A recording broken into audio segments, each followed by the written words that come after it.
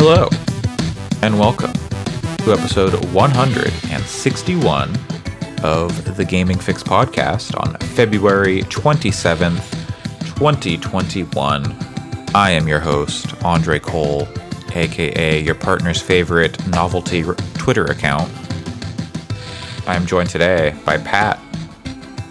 I mean, it's the boring answer, but it's probably drill. Okay, yeah, that's fair. You're gonna have to, once he starts super tweeting, you're gonna have to go, like the super follows, you're gonna have to go to the Pirate Bay to get the drill tweets. I'll pay drill, it's fine.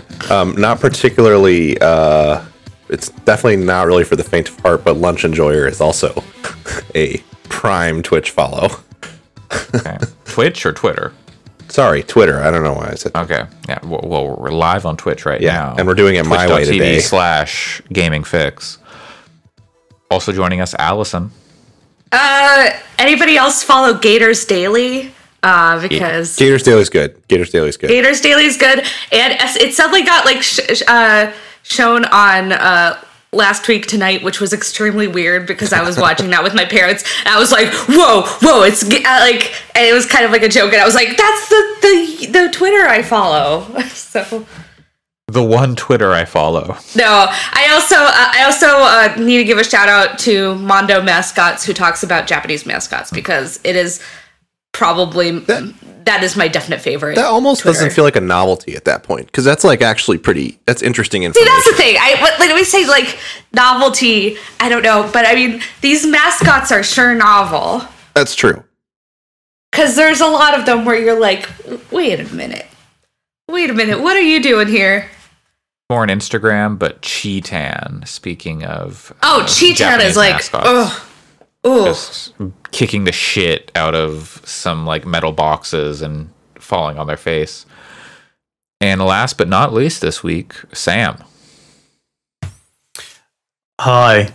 I didn't think of anything to say that was funny. I was too distracted by Pat ruining our stream with Kingdom Hearts. Streaming bullshit. The correct game that we should be having on as the Some editorializing here. Finally some good fucking games. As you've noted, as you might have Mario noticed, Party bullshit.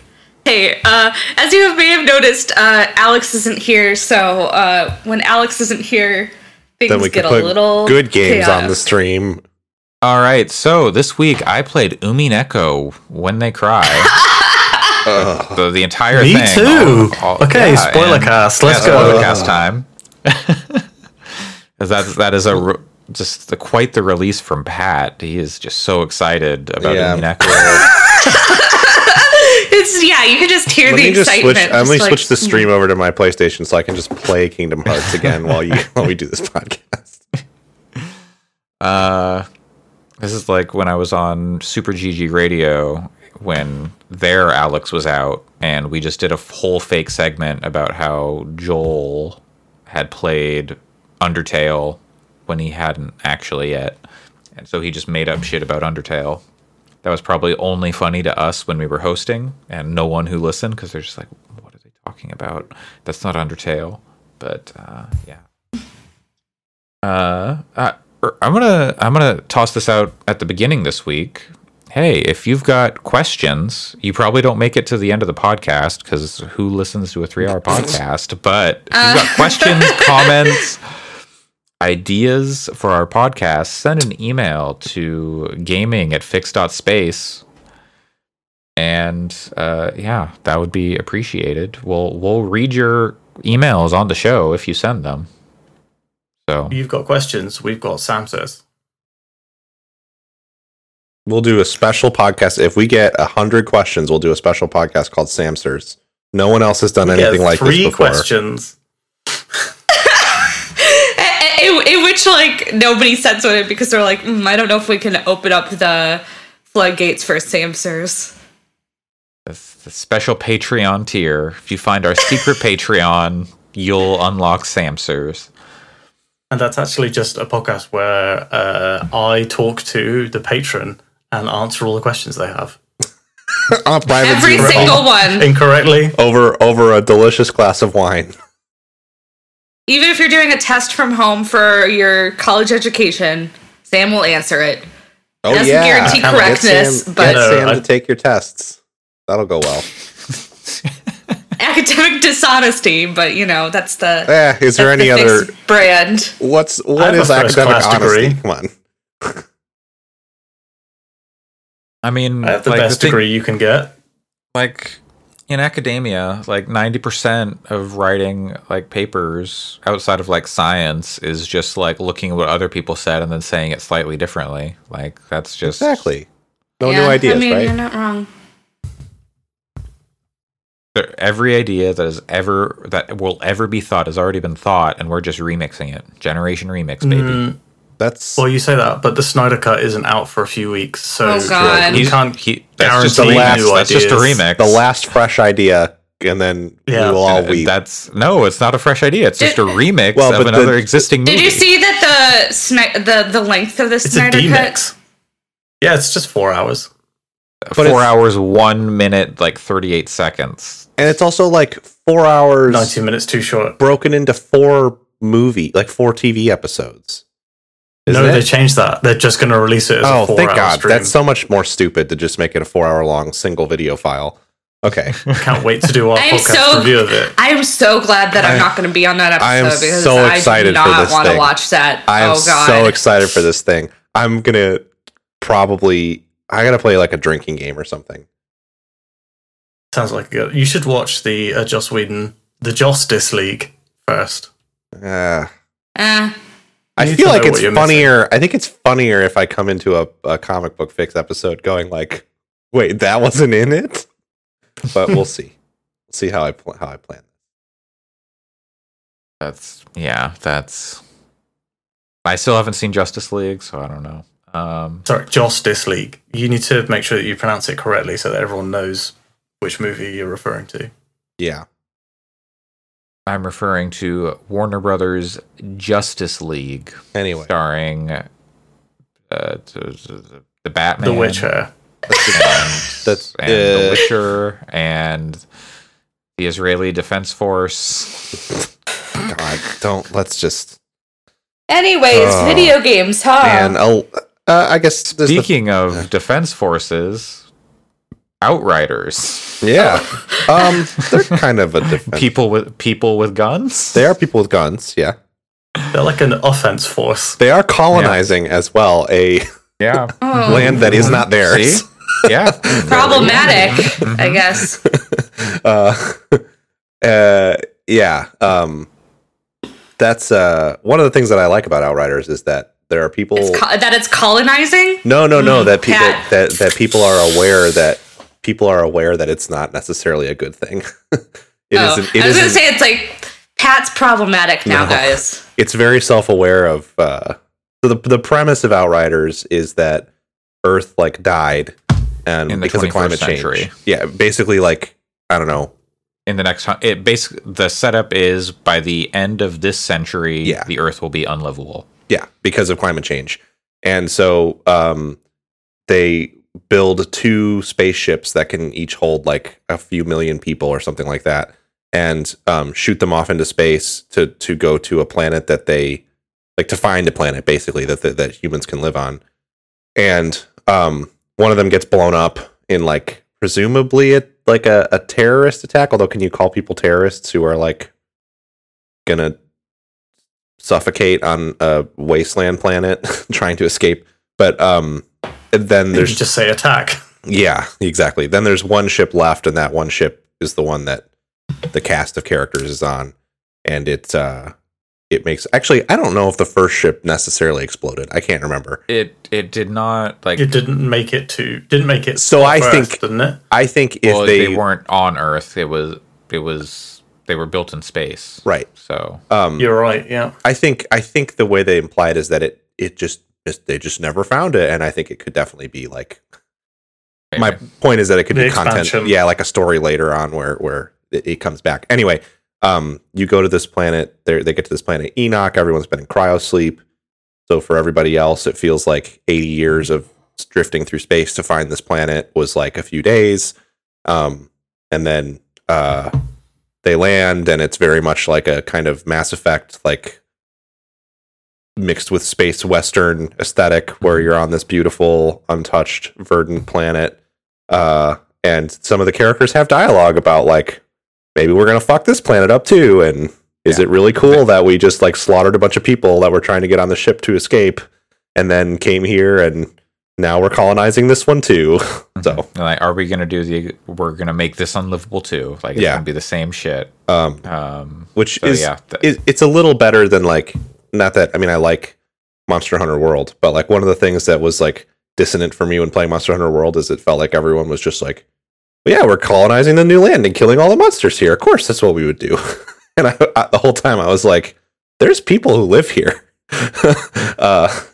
But in Outriders, there's at least a little bit of maybe what we're doing is wrong. But then shit also hits the fan in very hard, and there's a pretty massive tonal shift about 30 to 40 minutes in, and then you get Diablostany, Diviablostany, because it's a lot like the Division too.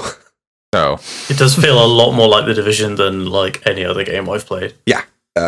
Gameplay wise, I would say it's most comparable to the Division, more so than Destiny. It doesn't have like in mostly in the ways that I think the shooting in the Division isn't great, and I don't think the shooting is great here either. But I think the weapons here are at least more interesting, and like the abilities and stuff are more interesting than the Division too. I would say. Yes, I agree. The Division as a series, not the Division 2 specifically. Yeah. I played the Pyromancer like just a little bit. Like I played up through like kind of the end of the first like main mission, like past the tutorial. Kind of. It's still the tutorial, but you played like almost half of what's in the demo. I would say. And basically I got to the point where the tone, like after the tonal shift happens, and kind of got my powers and stuff like that. And like, so there are 4 classes, right? 4 classes. Yep. Technomancer, Pyromancer, Devastator, and Trickster. Yeah. So I picked Pyromancer, and they're all kind of set up to do different like combat like distances. Like you've got close range, like the Trickster and the Devastator, mid-range with the Pyromancer, and then long range with the Technomancer. And so what the Pyromancer does is that just like throws out like a wall of fire that kind of goes in a line and will light people on fire. And if you kill people who are on fire, then you get your health back. Mm-hmm. I also get like a kind of like a lasso, like a pull move. Like that was the second thing I unlocked. Was like, oh, I'm gonna hit this person and pull them towards me, and then I can do more damage to them. Your melee is unique too, kind of like in it like kind of shoots out like a little fireball. So a little bit of distance on it. Yeah, I went with the Devastator because I was like, oh, survivability seems like something that I want, and I've got like a wave of Earth destruction. Kind of like can't remember the name of that X-Men character. Gambit. The druid guy, Richter, yeah. So kind of like I'm sure everyone's favorite X-Man, Richter. Everyone listening, I'm sure, very familiar with. They're screaming at their podcasts. Richter. Some comic podcast host.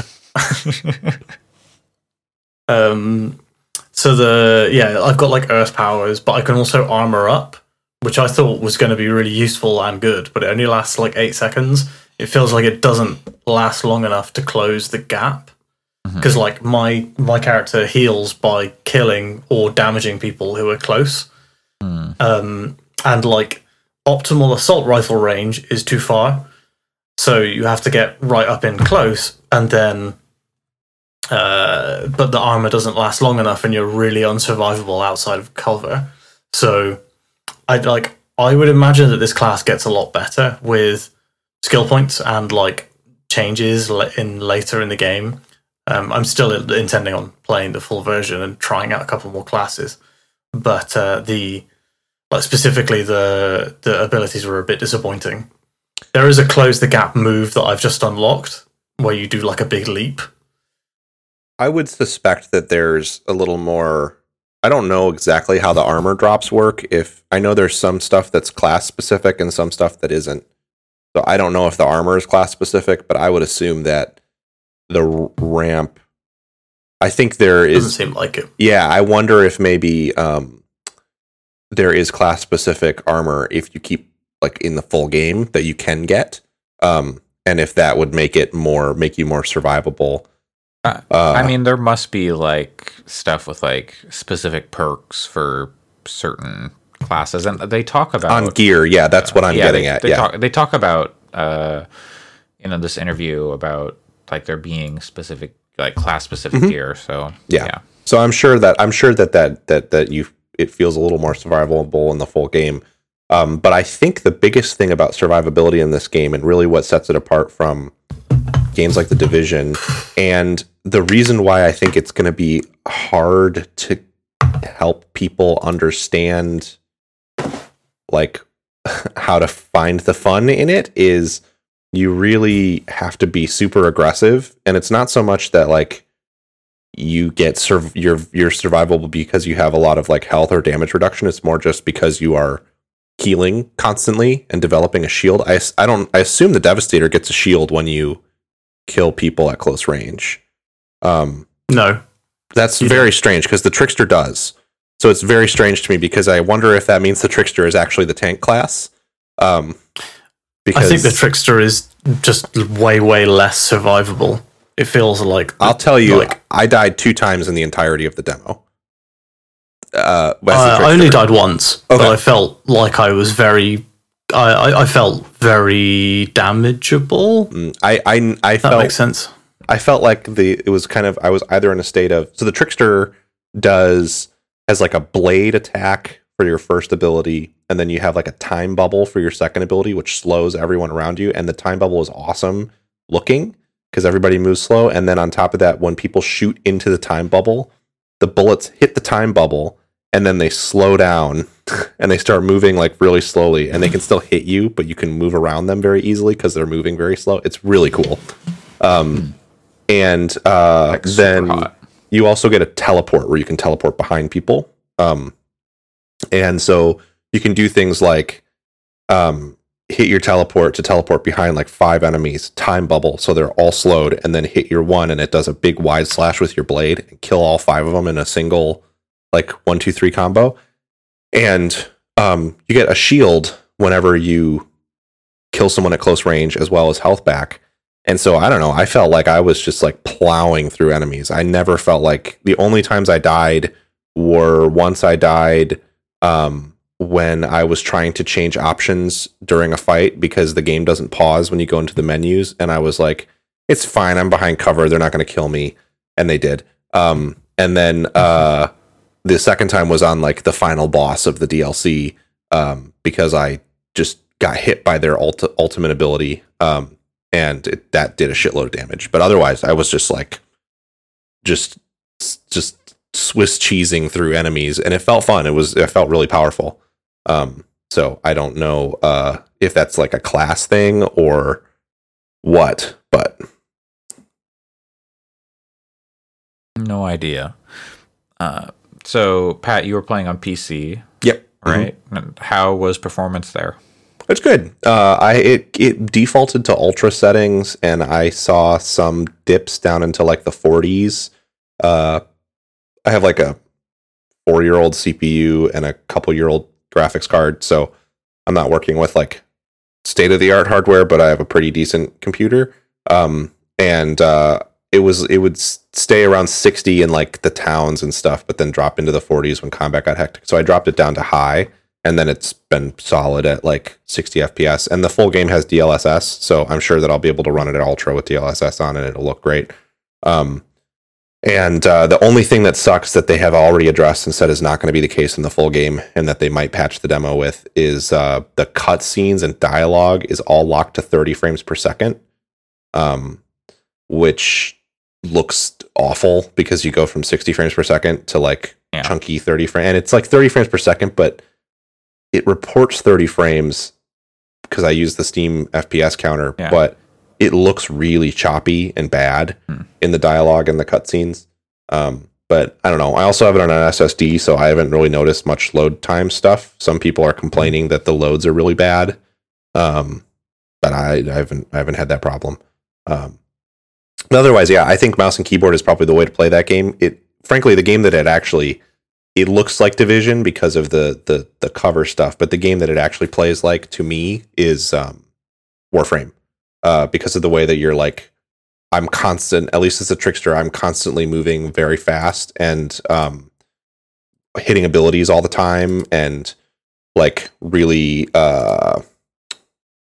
there's a lot of momentum. There's just a lot of like moving around at high speed, which not quite as fast as Warframe, but sort of like that. It just doesn't have the same kind of melee stuff. So, but I also I've been using a shotgun pretty consistently because I'm trying to fight at close range. And when you time bubble and shotgun 3 people in front of you, they all like jib and explode in slow motion, and their like limbs and head fly off and float there, and it's pretty impressive looking. All right. Yeah, it's cool. I'm excited about the game. I will say the one thing that the demo doesn't show you that I think some people were complaining about that I saw is there is like a larger area where you drive around at some point, because if you pre-order it, you get like a skin pack, and one of the skins is for a truck. So you don't do that in the demo at all, but I suspect it's probably a very Borderlands-esque like larger area you're driving around. I don't know. Seems fun. I like it. I'm going to play it when it comes out in full. But I think that demo is like super indicative of what it is, and I think it's been kind of funny to watch reactions because there's been people who really, really want it. And I'm not even talking about any conversations you and I have had, Sam, but there's people who really, really wanted it to be a specific thing, and it's not that thing. And the reactions people are having about it not being that thing are like kind of funny, because they're just like, this game's gonna fail because it's not I wanted it to be more like The Division, and it's not. We'll talk more about that later. That kind of reaction. I played on PS5. Sam, you did the same. It ran fine. Maybe there were a few times I was like, "Oh, the frame rate's like a little like iffy," but like it was fine. But never like dipped below 30 for sure. I think it was probably close to 60 most of the time. They've targeted 4K 60 for PS5, sorry, and 4K 30 for last gen, which is actually pretty impressive. Wow, probably upscaled, but yeah. It doesn't have any like super crazy visual stuff. Like, it looks fine. No. I mean, I think some it looks nice looking stuff. Yeah, but I wasn't looking at it like, wow, this is amazing. I think it has some fairly strong art design at times, and I think some of the stuff they tease in the videos of like, it seems like you fight a lot more like creatures and stuff as the game progresses. Some of the designs for those are really cool. There's like just a dragon in one of the little teaser trailer things, which is like, that's awesome. Yes, I will fight a dragon with my weird like energy shotgun. I actually got Mass Effect vibes from the combat a little bit. Sure, like, I can see that. Like the cover shooting, the abilities, totally. Yeah. Yes, if you had like 3 people with you, then you've got your crew and your comboing abilities and stuff like that. Could be interesting. Yep, I think so. But as it stands, I would mostly play this solo. I don't think I'm going to pick it up. I'm going to give it a shot, like the full game, but I really want to play it multiplayer. Like, I really want to try it with other people, because I feel like that will mitigate the survivability stuff that I've been feeling. Because I'm the only person that's getting shot, and the enemies always seem to know where I am, even if I like am diving between cover and stuff, and like moving around. So they did something that isn't as great for like playing with your friends, but also is good because it avoids the like mushy math that a lot of games have, where there isn't really scaling. There's scaling for number of players. Like, the enemies get like, I believe they get harder if you have more players. However, you don't like, if I join Sam's game and I'm level 30 and I have like level 35 gear, and Sam is level 10 and playing on a world difficulty. They have this world tier difficulty system. And playing on like world tier difficulty 6, it doesn't scale me down at all. So I come into Sam's game and I'm just like a fucking wrecking ball. And vice versa. Fun. You can pull somebody else up to your level and then it'll be hard for them. So I think it's smart because it's great if you can just join with your friends and everybody's stuff scales appropriately. But then you start to run into the question of like, why even have gear score numbers at all if you're doing it that way? So the fact that it really does scale, I think, is kind of cool. Or doesn't scale, and like it really is just like you get very strong and can go into other people's games and wreck shop is fun. And also would mean that you could potentially, Sam, have fun playing with someone who's higher level or being the higher level person going into someone who's lower levels game if what you want is that kind of crazy power fantasy. So I like the crossplay stuff is just like a code. Like you go into smart, the menu and you. We should do that. Like, it's basically or something. friend codes. Yeah, we should totally do that and try out the crossplay and play together. I'm planning on playing all the classes. Basically, I'm telling myself I'm into it and I want to pick it up and I'm excited for it, but I'm going to play through the demo with each class. And if by the time I do that, I'm bored, then that might be a sign that maybe I won't want to do that for a full game length because it's mostly going to be fighting similar enemies, I think. I'm sure there's cool creatures in there too, but you're going to fight a lot of dudes with guns like in the demo. So, yep.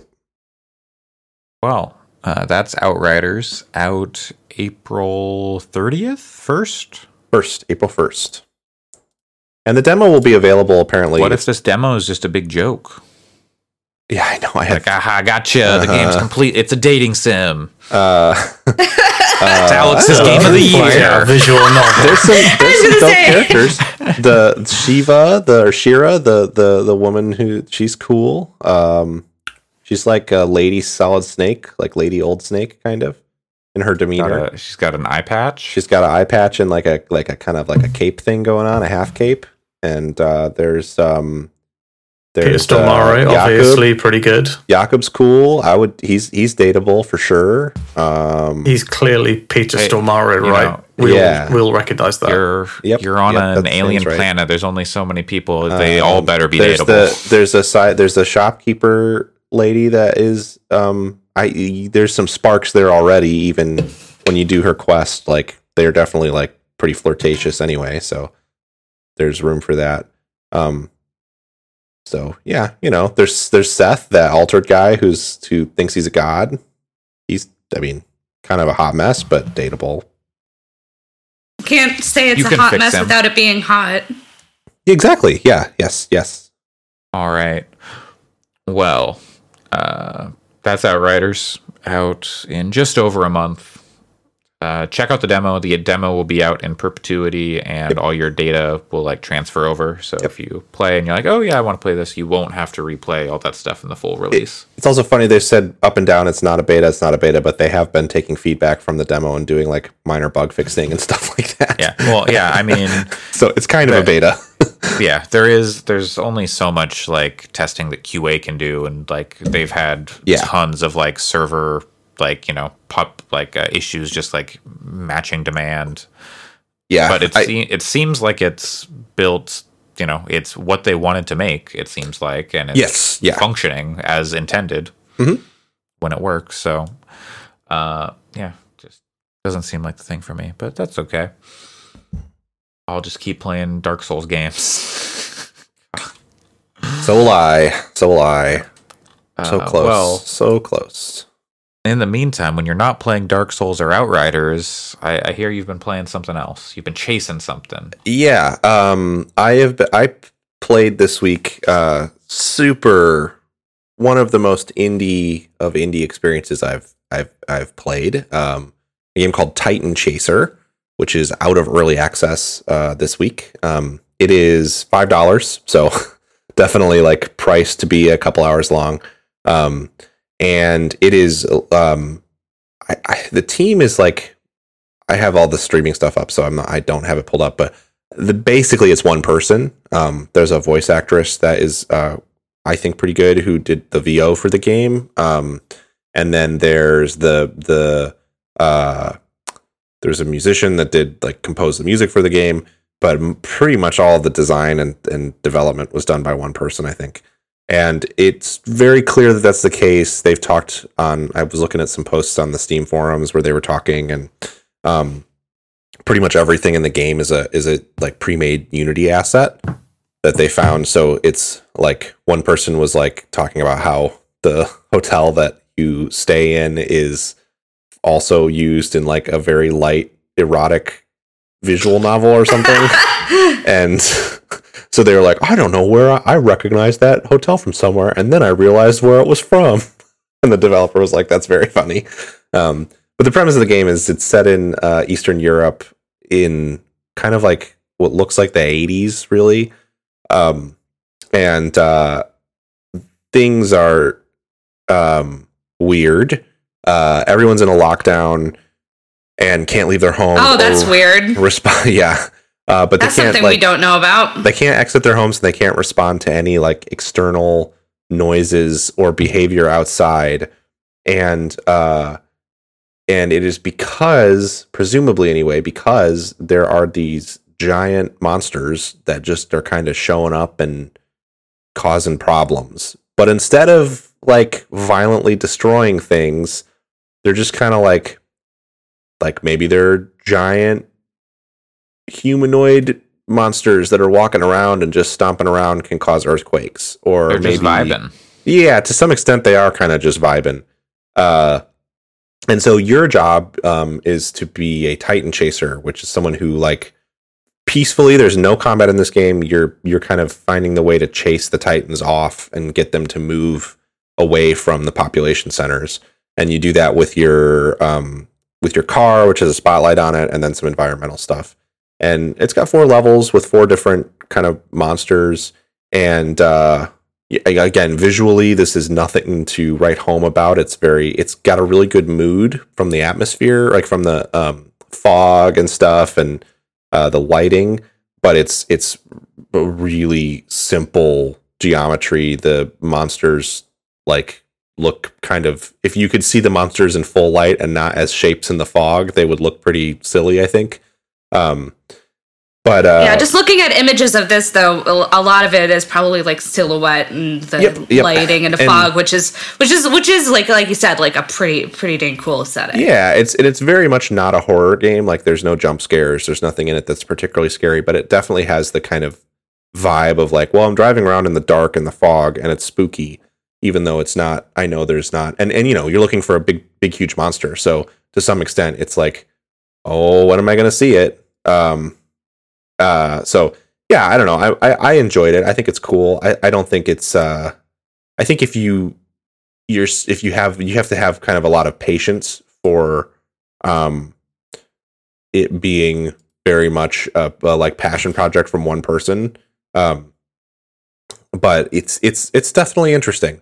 And I would give it a look if you kind of like walking simulators too, because nothing about it is particularly, like challenging or puzzly, really. They give you the instructions for how to deal with the monsters each time, and it's unique. I mean, you have to use your tools in different ways, but it's not particularly complex either.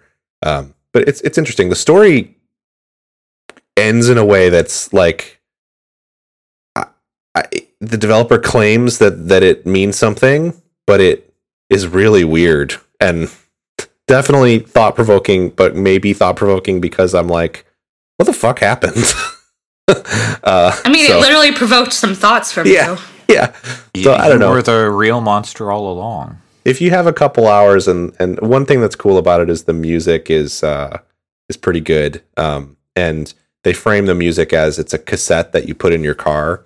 And so you actually like have to turn on the radio in the car to listen to the music. And it's and it like gets stuck. No, that would have been a good song. That would have been good. Over. But you, works, I guess, but you get kind of like, you get kind of lo-fi electronic music, ambient stuff, and then every monsters too. Yeah, and then every other track though is like an old radio play that's in the public domain from like a long time. I mean, some of them like they sound like from like the 20s and 30s. And so that's kind of entertaining because like, and you can skip tracks easily. So, but it's kind of fun because you'll be chasing these monsters around, listening to people do like a horror radio play from 1922 or whatever. And it's kind of cool. It definitely has a cool vibe. The music though, I guess what would be considered the main theme because it plays over the credits is the Stranger Things theme. Like it's remixed slightly, gently remixed, but it came out and I was like, that's definitely just the Stranger Things theme. You sure it's not just that the Stranger's theme is generic enough? Like, I'm positive because I listen to the Stranger Things theme a lot, and particularly the remix someone did where they put Childish Gambino over the Stranger Things theme. I need to go find that. That's very good. But it's just the music in Titan Chaser is definitely and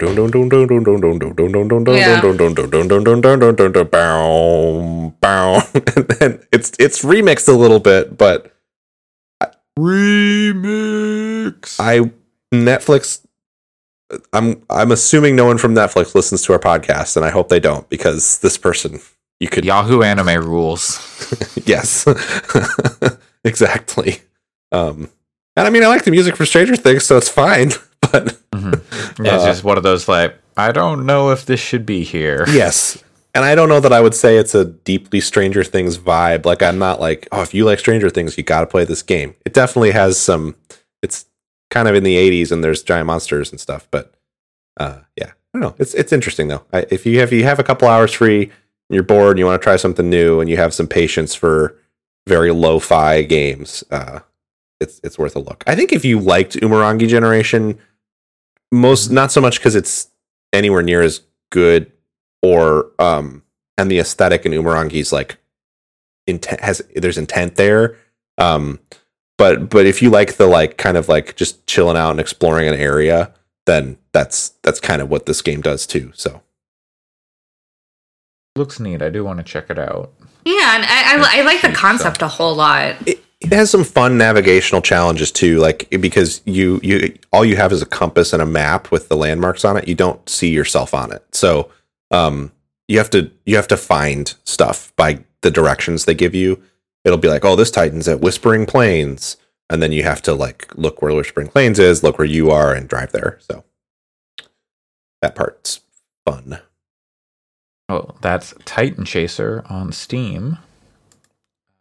Next up, who we got here? Sam. We never know when you're going to have to leave us, so please 9 enlighten us. Playing this game so bad. Enlighten us. This is great segue material right here. So Ys 9 Monstrum Nox is the full name of the game. It's the not the Lacrimosa of Dalmisa or whatever. Lacrimosa of Dana, which is the previous, or the Oath of Dana. I'm currently playing Memories of Celceta. They actually reference Celceta a few times. Celceta, yeah, that is Monstrum Nox, which is cool. They better rip to the Celceta on the Taco Bell value menu. Pat's not playing this entire series for nothing. Well, I mean, imagine if you played Trails of Cold Steel 4 and they just didn't talk about like any of the previous games. Well, the Ys games are much less tied together than the Trails games. Yeah. So, essentially, in these games, you play an adventurer called Adol Kristin. He has signature red hair, and his whole thing is that he's trying to go somewhere. They don't really tell you where or where he's from. He doesn't know he's trying to get somewhere. He doesn't know where he's going.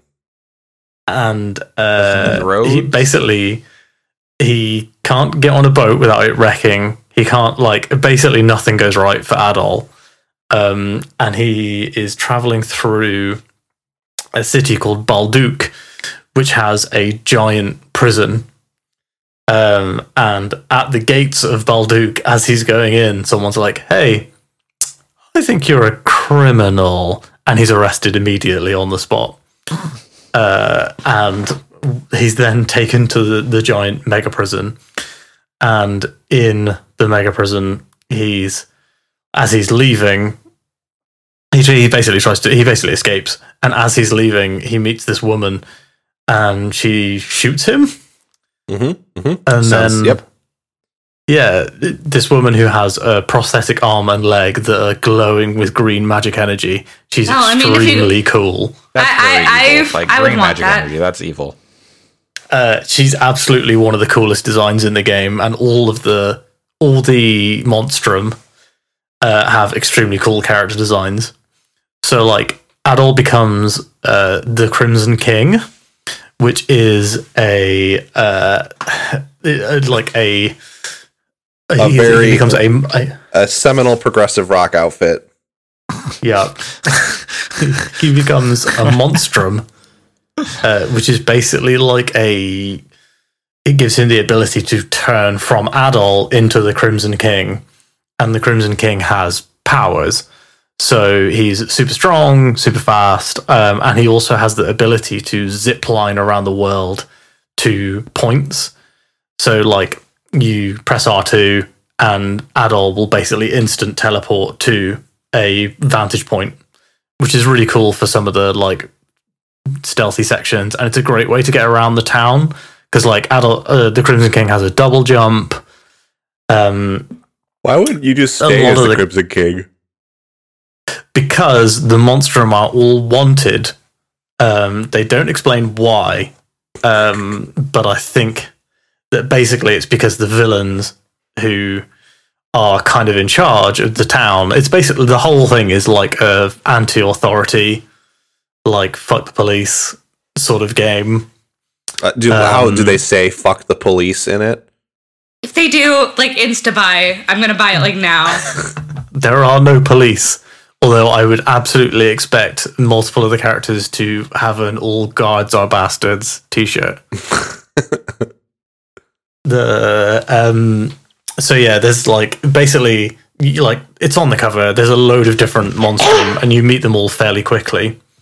And each monstrum has a different ability. Some of them are for traversal. They've like. Yeah, well, basically all of them are for traversal, apart from, like, there's one that lets you see secrets. So, like, switches or stuff that's so old you can't read it in the modern day. There's one that, like, lets you bash open walls and stuff. Like, it's kind of Metroidvania-y almost. The first one you get after Adol's Crimson Line ability is this ability that lets you run up walls, which is extremely cool for the traversal stuff, because the whole of Balduke, the city, is very vertical. There's a lot of, like, I literally can't get up there, and there's some cool stuff happening up there. The structure of the game is basically that Balduke is under assault by they're called Lemuries. They're basically like demons. Monsters. Yeah. And they attack when like certain things happen. So like when there's like a confluence of events, the demons will attack, and Aprilis, who is the woman with the prosthetic arm and leg, will take you into the Grimwald Nox, which is like a pocket dimension, and in that pocket dimension you then have to protect the city from these demons. So every section of the game has like, there's free time where you run around the town, you do side quests, like buy gear, meet new characters and recruit them to work for you. And then there's like, there'll be a Grimwald Nox bit where it's kind of tower defensey, but like you can buy stuff in the overworld to make it easier on yourself, like decoys and turrets and stuff like that. And then after that, you'll have to get into the prison somehow to get something. So like the whole game revolves around that there's some real shady stuff happening in the prison, and you're shooting into the prison to do stuff in most chapters. It's really, really cool. The combat system is awesome. Like Pat's played, You played Ys Origin, right? Which has the same flash move, flash guard system. It doesn't. It kind of does. It's way more robust in Ys 9. It's not really a thing you have to interact with much in Origin. I can't even remember if it's actually in there or if it's just there is like a button parry thing you can do, but it's bigger. And so Ys 9 is based on the engine that they introduce in Ys 7, I believe. So it's different. I know it's basically a carbon copy of 8 from what people say, but with yes, a new environment. 8 kind of took the 7 was the first game that was sort of in the 8 style. There's a really good sort of layout of it on Digital MLS, the thing that I was using to look at. But yeah, it's Origin is definitely similar for sure. So like base L1 is a dodge move, like, and you can use that anytime. Like you can dodge or like in the overworld just randomly around. You can run, like do a little dodge roll, and also R1 is like a guard where you guard against incoming attacks. Mm-hmm. But if you time those right, so you dodge out of the way of an incoming attack at the right moment, it speeds you up massively. Attack speed, movement speed, massive boost for a few seconds. And if you flash guard at the exact right time, you get critical hits on all of your attacks for the next few seconds. So it's a great way to take down enemies with loads of health. I finished the game this week, so it took me like 25, 30 hours, I think. I haven't looked at the hour clock since I was about 2 or 3 chapters ago. I really enjoyed the story. I didn't feel like it overstayed its welcome, which there were certain bits of it where I was like, do I need to sit through this cutscene? Because I was trying to finish the final dungeon at like 1 a.m. Because I just wanted to get it done that day. But yeah, I really enjoyed it. I enjoy I'm writing a review, which will be up on the site this week, hopefully. But yeah, I would super recommend it to anyone who likes action RPGs. You can shoot the difficulty up as well. Mm-hmm. So it's something that you can play it almost like a Muso game at the lowest difficulty. And if you put it up higher, the flash guard and the flash move is like essential. They mix a lot of the movement and traversal powers into the boss fights, which is really cool. So like when you get the ability that lets you see hidden items in the area, you then fight a spider boss, and the spider boss can only attack its legs because it's so huge until you attack the right leg, which you can only see using this hidden sight ability. So you attack the right leg and the body falls down, and you can attack the body and do damage. Which is super fun. The boss fights are not like Dark Souls in their difficulty at all, but they are big set piece moments, of modern games. That's what they kind of call to mind to me.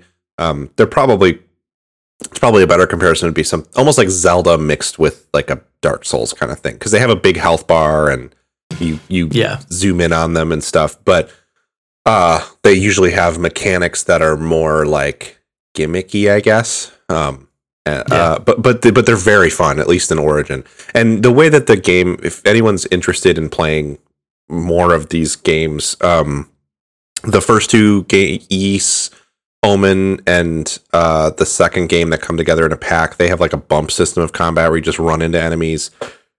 It's very fun, not particularly deep, but fun. And then Ys Origin, Oath and Felghana, and Ys 6 Napishtim all use the Napishtim engine. And so they're like, it's very fun. It's not like it feels like lacking or anything. But then the Celceta and the Lacrimosa of Dana and 7 and Nostrum all use the 7 engine. With, some improvements here and there. One of the cool things about the Ys series is all of the games are good in it, and it's not like well, you should just play Ys 9. Like, if you were to ask me, if a 22-year-old were to ask me what Final Fantasy game should I play, I would say, like, well, the old head in me wants you to play Final Fantasy 7 and 8 and probably 6. But let's be honest, the newest Final Fantasy is probably going to be the one that is going to be the most interesting to you because it looks modern and it plays modern. Ys is interesting because, like, every game in the series has some unique elements that make it still worth playing today as much as it was the day that it came out, which is really cool. I think the thing that you get with Ys 9, like the biggest criticism I have of it is that it does not look very good. That's kind of a running theme. It's a fairly small area, which is basically just like a classic medieval town. And sections that are not inside the town are just kind of green fields. There's no diversity in the biomes, which is something that you get in Ys 8. So there's a lot of diversity. That's interesting in Ys 8 because that's an island. It's like a bigger area. You don't revisit sections, whereas in 9 you do revisit stuff a lot. But you revisit with like different traversal powers. So like you're like, oh, I can just take this huge shortcut because now I can walk through walls or whatever. And I think that's a big part of like each of the games being very different. Like Origin very much feels super combat focused because you're going to probably play it 3 times and you're going through literally the same environment every time you play it. So it's all about like getting good at the combat and seeing the mechanical differences between the 3 characters. And then like I've played some of Celceta, and Celceta is just in a forest. There's not a lot of diversity in the biomes, but Celceta is all about like exploration. You're trying to fill a map in to find specific stuff on the map. So I think that's one of the cool things about the series is like they definitely have different, even though they're all action RPGs where you kind of mash buttons and use like parries and dodges and stuff, they all have a different kind of world designs and like goals to follow. They're not just every time you go in a linear path through a story. They're always like doing different stuff with the way that they're designed, which I think means that sometimes there's going to be cases where you might like one better than the other that isn't necessarily the newest one. Yeah. I think a lot of people have said that they think that Ys 8 gets basically the perfect gameplay mix. A lot of the character designs are really cool. I really like Raging Bull. She's one of the monstrums. She has a hammer that's like 4 times the size of her, and bull horns. She's very, very cool. She's an absolute badass. If all you need is a hammer that's 4 times the size of the person, let me tell you about Dark Souls. Smooth hammer. I thought you were going to say Kingdom Hearts. No. Kingdom Hearts doesn't have anywhere near as cool of weapons in it as Dark Souls. No big hammers. There is a Keyblade in Dark Souls 2. That is, which is funny.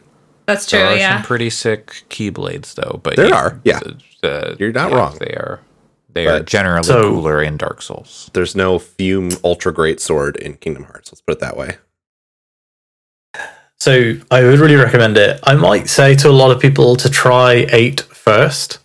A lot of people say that like the gameplay in 9 is really, really good, but that the environment that you play in isn't that fun. Like the prison is literally like grey walls and cement floors, like, and you spend a lot of time in that prison. Probably like 20 or 30% of your hours in the game are in this prison, which is literally just grey walls and floors. So that could be better. All right. But Lacrimosa of Dana is set on like this beautiful tropical island, and a lot of the story in Lacrimosa of Dana is that you're pulling together a crew to like build a village worth of people, and like each person you find and save adds something new to the village. Whereas like in Monstrum Nox, you're recruiting people for your like freedom fighting superhero team, but like most of the time they just hang out in your base and you can interact with their like stuff they do or not. So like you save these two kids and they're like apprentice blacksmiths, and you can go to them to improve your weapons, but like I never needed to. So I literally only interacted with them like 3 times the whole game. I think that those games in general sort of suffer from a thing where, like, to kind of get the full mechanical experience and really wring out all of the mechanical depth, you do have to play them on higher difficulties. But that can also make certain parts of playing them feel like maybe a chore, because now you're on a higher difficulty. I don't really know because I haven't messed around with that, but I think in most of them you can change the difficulty on the fly. I don't know if that's true. You can, that. So you can at least experiment and see. But the real answer is you got to play the first 2 Ys games, and then you got to go back and you play Ys Origin, which is actually pretty like comparatively newer, but it tells the origin story that happens before the first 2. Then you might think that you're going to play Ys 3, but no, you're playing Ys 4. After that, you can play Ys 3. Oh God. We don't talk about 5. 5 is, we don't talk about it. Next, you're going to play Ys 6, which is set after Ys 8. But you're playing in release order at this point. Then 7, then going back in the timeline to 8, and then forward to Ys 9. That's the order you play. Where is Ys 9? Is Ys 9 after Ys 7? Ys 9 is the furthest along in the timeline. It is after Ys 7. There's like it's some the Street furthest Fighter you've gone. timeline bullshit. The timeline is all over the place. But to Sam's point, the thing that is great about the stories of the Ys games is after like the second, after Ys 1 and 2 and Origin, those are all fairly tightly tied together, even though Origin's way in the past. After that, the games definitely become at all like waking up with amnesia pretty much every game because something happened. and it's always a good setup because he like wakes up and then there's people around him who are like, oh shit, you got amnesia. And then they're trying to explain things to him and he's trying to learn it alongside you. And then it's always like, oh, there's these 6 different characters in this weird situation. And it means that they never get caught in like this is intentional in Final Fantasy 14, so I'm not saying it's a problem. But like in Final Fantasy 14, it's like been one story running for many years. Whereas in the Ys games, every time it's like, now we're in a different kingdom with different people in it, and the government's different. And that other stuff did happen, and we might reference it, but now we're here, and everything's different. And it's very fun. Yeah. Extremely standalone. Yeah. Is how I would describe Ys 9. It's nice because there's enough there that if you play all the games, there's totally breadcrumbs and character development that you get. Like there's certain characters that show up in most of them, other than Adol as well and stuff.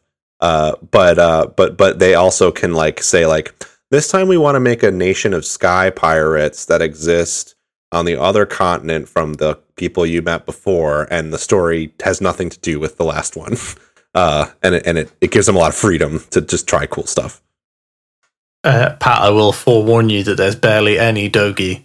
That's unfortunate. Ys 9. If you're a big Dogi fanboy. He seems great. I enjoyed him in Ys 8. Yeah. Different. Some games he's there a lot, some games he's not. He's the chief character that like shows up in most of the games apart from Adol. For sure. But yeah, I would highly recommend it. There's some really cool late game story stuff that I really, really liked. About the time I was thinking about checking out the story and skipping all the cutscenes was when they were like, oh, this is happening. And I was like, oh, I'm 100% interested now. And I wanted to see what happened next.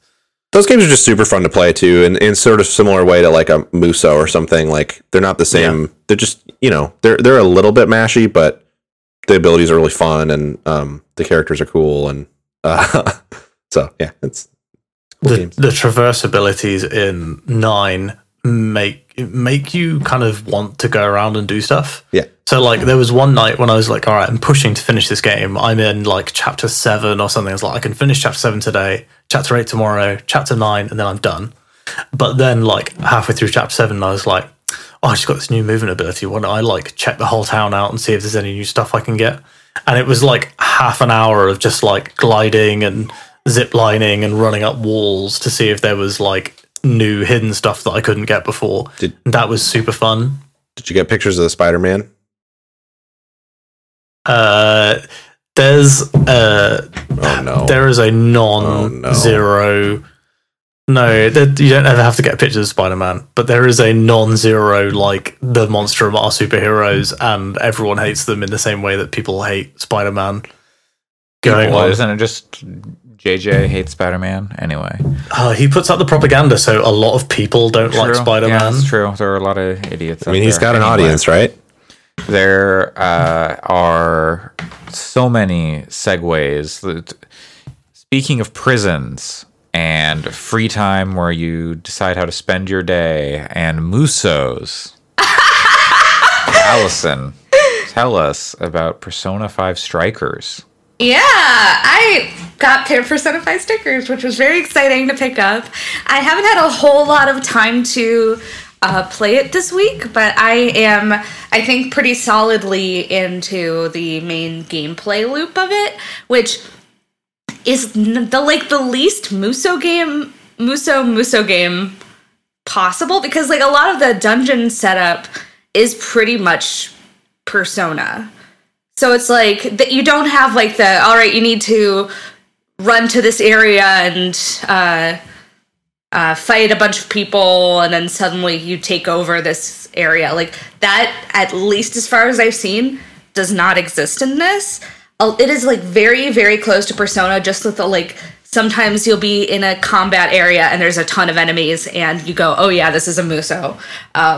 So Persona 5... just progressing like linearly through a level, or is it like a little less? Is it still like kind of you got to run around and like solve puzzles to get through the level or anything? Or? So far, the puzzles have been pretty mild, but like there is like an element of, okay, we need to figure out how the best way to get into this area. So I don't know to what extent it's going to be this kind of similar setup as in Persona 5, where you have to like come up with the route and then get in. But there is an element of, okay, for example, we can't get to the first jail, which is what they do instead of palaces and Strikers. Okay. I had no idea. Yeah. So I thought you do that, which is I thought you. No, just Persona 5. He spends like that entire game in a jail cell. No, it's called. Yeah. No, I was like, oh, I didn't know you read up on Strikers before this that thing. Yeah, no, they're called jails, but like the first one is pretty much mostly just taking place in Shibuya. So you're like running around Shadow Shibuya, and you're trying to get into the store where the character you're trying to defeat is, right? Is it the gun shop owner? No. Is he in Shibuya? He's not there yet. No. Okay. He's gotta be. He's gotta be. Like, this is a Muso game. Like, you're gonna have weapons. You order stuff online now. Is it Tanaka? Who's the online shopping guy? He was the TV guy. The online shopping guy is now your new companion, who's in the team, who's an AI named Sophia. God damn it! What are they even doing? This is not my Persona. But yeah, but like for example, it's like, okay, I need to get over this area in Shibuya, but there's like these spotlights, and if you run into them, like you won't be able to pass, because it's just like you'll get immediately killed. Down. So you're trying to find like the ways to disable those spotlights so that you can go through. So there is like so it's like it'll be interesting to see how far it goes with this, but it really is like kind of has a lot of the same DNA of like the Persona 5 palaces, where you have the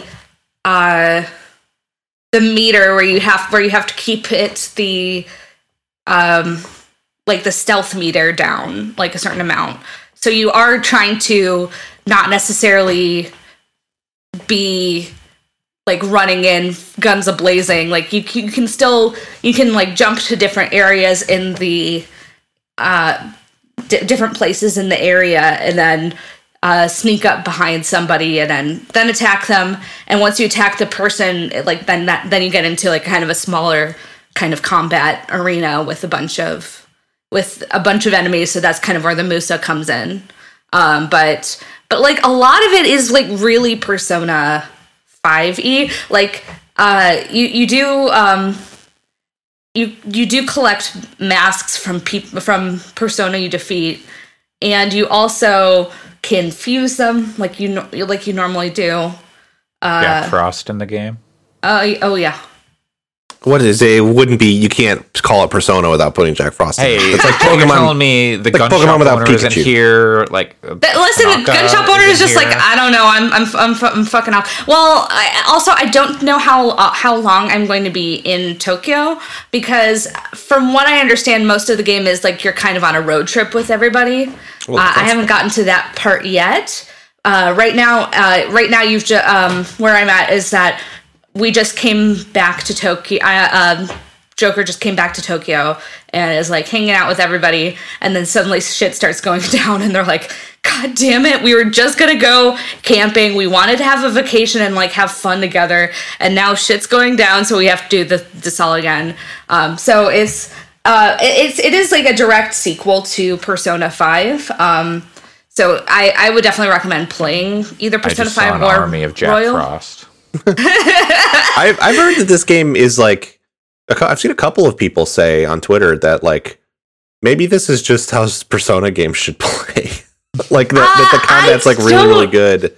I don't know if I'd agree with that, but it is interesting because it does have like the whole Persona strengths and weaknesses. Yeah. It's just all done done in real time. So like, for example, you'll be in this giant arena and you're like, okay, this is a strong enemy, so I'm going to like go through my persona and see, oh, there's something that's strong against this. So then you use that. It's just like all done live. I still prefer the turn-based, but that also might just be me because I like kind of spicy turn-based combat. Sure, yeah. Which is what I consider Persona, where it's like turn-based, but kind of with like, some depth and strategy to it. So but at the same time, it is I think the thing that strikes me most about Strikers, which is I did not intend that to be a pun, is just how Persona it is. Because you hear like Persona Muso and you kind of imagine like, a Persona Muso. Whereas here it's like it feels very much like Persona, but with a different combat system added onto it. So yeah. It seems like the best thing for Omega Force is to have another creative team there that is like shepherding an IP to them and saying like, hey, make sure it still has stuff from our thing in it. Oh yeah, I'm almost 100. I'm like, I'm almost 100% that they worked super closely with Atlas in terms of like, the characters and story, the art assets. Like there are certain times where they return to certain like areas, like when you're running around Shibuya, you're like, oh yeah, I know where that place is. Yeah. I know where that place is, and then you there's a couple of like places that you return to, and it's like all your familiar stuff. So it really doesn't even feel like it's developed by a separate team, which is kind of neat. But yeah, it is. I kind of wonder that too, where it's like they have like one person doing like all of the, story and characters and everything. And then they're adding in the Muso gameplay, kind of add on to it. But it's been really fun. It's been really fun to revisit these characters. I found out that this game takes about 6 months after the story of Persona 5, which is I finished playing Royal like a little bit over 6 months ago, so it feels like I'm playing it at the exact right time, which is kind of fun. And then I'm like revisiting my characters so that I'm like, oh, it's my favorite. It's like the one I got the weirdest feeling like about like just so excited for was when I saw Sojiro again, who owns the coffee and curry shop that you stayed in Persona 5. Because I was just like, you're back, and all these characters are back, except for the gun shop owner. I'm sorry, Andre. Sorry, Andre. But also the new character, Sophia, is really, really fun, and I'm really excited to see more of her. This isn't the new character from Royale, right? No. Yeah. Royal, yeah. It's Royal, not Royale. But Persona 5 Royale. Jeez. coming to smartphones in 2022. Yeah, no, that's still the new France. character. It's not the new character, and that is a bit of a bummer. That being said, it is totally playable. I know that Pat asked me if playing this after Persona 5 Royal would be any issue, and I don't think there's any issue I can live with it if it's like missing some stuff. Yeah, and also the new character. One of the things about her is that she is a really strong gymnast. Like she's almost like professional gymnast. Like she goes to competitions and stuff. So you can kind of like justify it mentally, where you're like, okay, she's like at some training thing, and so that's why she's not there. So it's like, you know, of all the characters to not be there, you're kind of like, it makes the most sense, I suppose. But I mean, it's still a bummer because I think she's one of my I think she was one of the best characters in Persona 5. So I was like, it is a little bit of a bummer, but I mean, it's like I'll live with that. And Sophia is like the fucking best, and I would die for her. I bet they put her in as DLC. Yeah. Almost certainly. With like a billion costumes. I will buy every DLC and costume because it also, that's the other thing too, is that it has that just like, one of the things that's so cool about Persona 5 is just how much it oozes with style. Yeah. And this has that in spades. So it's really fun to just revisit too. So it feels so Persona 5 that to the point where you get into the combat and you're like, oh shit, that's right. This isn't just normal Persona 5. This isn't just like a normal Persona 5 sequel. It's Muso too. Well, so I didn't want to have to buy this game. I'm gonna finish. It's fun. I like it a lot, and I'm excited to keep getting more of the story. And also, it's kind of fun because each of the characters plays a little bit differently in the Muso-y aspect. So you're kind of like, it's fun to jump around through them too. And from what I understand, I don't think that there are the same kind of social link stuff, which is a little bit of a shame. But you do have like a team bond meter that you can do. So it's like it's as less like you talk as like an individual one-on-one, and here it's more of like the Phantom Thieves are all bonding together. So it's kind of like different, but it's kind of nice too to have that like overall group bond be kind of at the center of it right now. I'm gonna finish Dark Souls 3 this week, maybe this weekend. I don't know. The DLCs are frustrating, infuriating. I don't know what the word is. That's kind of disappointingly so. Then, which one are you still on? Ashes? I'm still in Ashes of Ariandel. That one's supposed to be short. I don't like the way it's designed, I'll be honest, but I'm gonna push through it.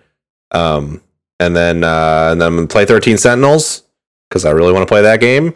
And then I think, I mean, I have Ys games to play too, but I think Persona 5 Royal is going to be, I'm hoping around May I can play Persona 5 Royal.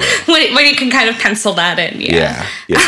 These games are not that long. These games are pretty, man. The other thing that's kind of fun about having, that I just thought of having Sophia in there, is it is kind of fun to have somebody who's kind of a separate character learning about the Phantom Thieves, and kind of also, since she's an AI, is learning about human stuff in general. But like at one point she's like, okay, so these people are hurting a whole lot of people. Yeah.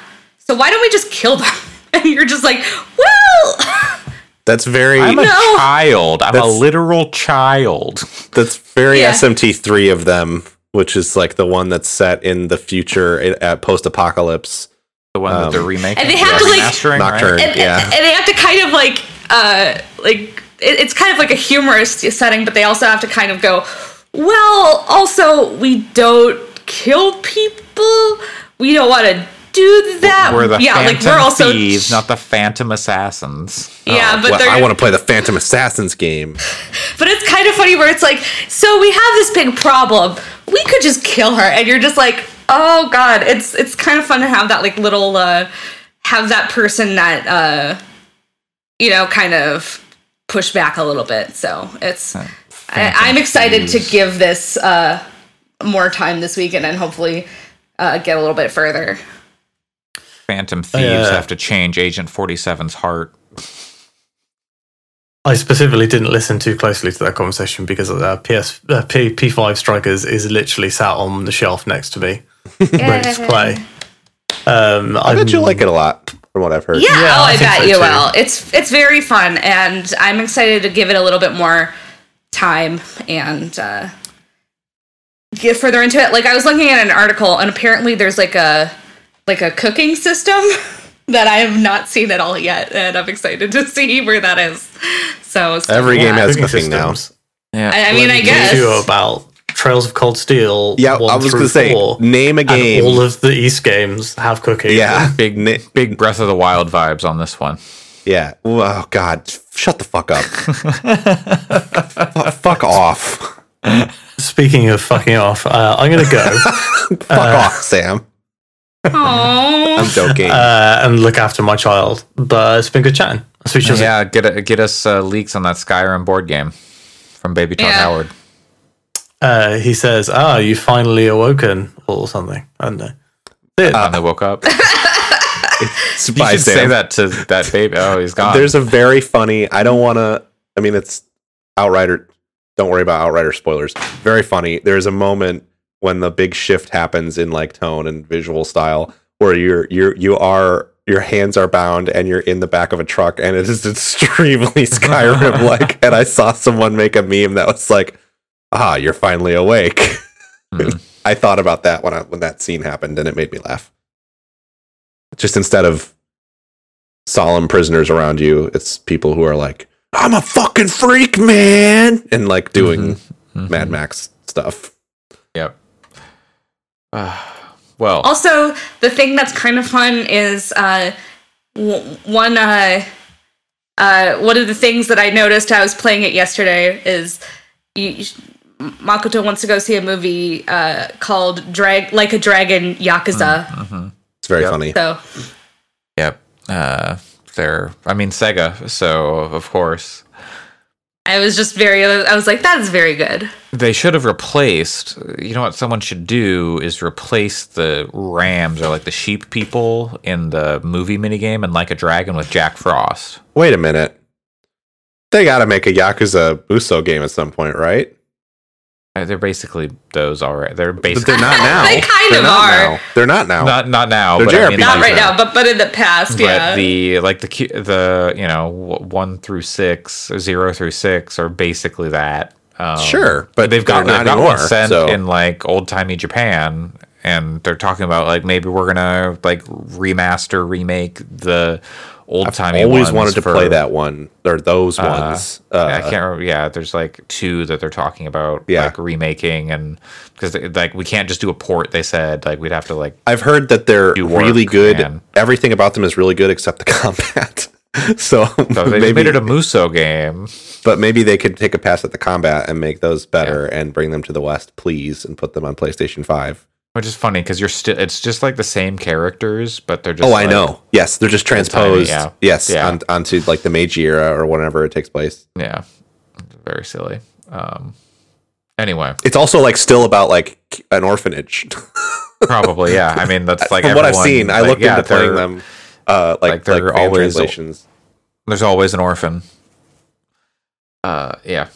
Well, I've been playing more Dark Souls. I haven't played much Dark Souls new is good. recently. Yeah, Dark Souls 3 fucking rips. I've got the 2 princes and is the fight I'm on now, which is like the second to last fight in the game. That fight's Yeah. cool. I'm in Lothric Castle right now. All right. Well, I killed the party of asshole adventurers in Okay. the Grand Archives. That felt good. What weapon are Well, you using? I've been mainly sticking with the deep axe. That doesn't scale though, does it? But I built it up. I upgraded it a bunch. Okay. And then I also, for Aldrich, I built the one of the great swords, the Farron great sword. Yeah, that one's cool. The one that like lets you spin around and shit. Because he's weak. Aldrich is weak to that, but strong against deep. So I was like, well, this weapon is not gonna just do it for me. I was using the deep axe for a while because it's really good against lots of things. Yeah, lots of things, but there was a boss I was fighting that it was strong against them, and then had to switch when I got to Aldrich. Yeah, they're like I was having some trouble with Aldrich, like because I was like able to do like 500 damage like per hit with like the sword, like when I got like a good hit, but then like his moves are just such a pain in the ass. And the arrow, like I didn't have enough stamina for it. The arrows didn't give me that much trouble. The arrows were the only one that I found consistently like infuriating. I mean, it's like the whole suite of moves is very difficult. Good fight. Aldrich is cool. Yeah. But yeah. So, but then eventually, like the run where I did it, it was like over in like 3 minutes and like almost flawless. And it was just like, boom, gotcha. I've been watching a lot of lore videos on the Dark Souls series and like the Soulsborne games because they're like I've never actually dived that deep into the lore. So like it's this so is cool. like all new stuff. It's so amazing the like extent to which very minor, seemingly minor things matter. Like, oh, well, you can find this ring on a corpse in this part of this environment, and so that must mean that this corpse is the corpse of so and so who is referenced by another character, and blah blah blah blah. Like it's so rad. I've watched like an hour-long video. I don't even think I finished it, but like an hour-long video on Ash Lake and Dark Souls 1. Yeah, I'm on like the last 10 minutes of that video. And like they're like, okay, there's this ring on the way there, and then we can find this design on like all and these it's other the Chloranthem things. ring. It's like one of the most important rings in all three of the games. Like it's very good. Yes. But like the lore behind it and like how they extrapolate out, it's like, oh well, we can find this design here, and what this means, and like how it connects to Hovel, and like, oh well, we can see this corpse was dragged over here, and then look over here, there was a bridge, but then it was destroyed, so we think Hovel was trapped here. Yeah, and it wasn't like, it's like it's really impressive. The people who figure that stuff out, it's like doing archaeology or something, like in a game. I'd love to like he'd never do it, but I'd love Miyazaki to like just weigh in and be like, yeah, no, this is like close. Or part of the reason that it works at all is because Miyazaki will say things. I forget the exact wording, but there was one thing in that specific video. These videos are from Hawkshaw, by the way. Hawkshaw is really good Dark Souls lore, specifically Dark Souls 1 lore enthusiast and researcher. And Miyazaki specifically says shit like, like, well, when we designed this boss, it was really important to get across this aspect of their character. I think it was anyway. I might be misremembering. And it's like, that's definitely a hint that he's dropping. But he'll just be like, I don't know. Like, it's certainly interesting that this item is in this area, I guess. Yeah. If you want to read into it.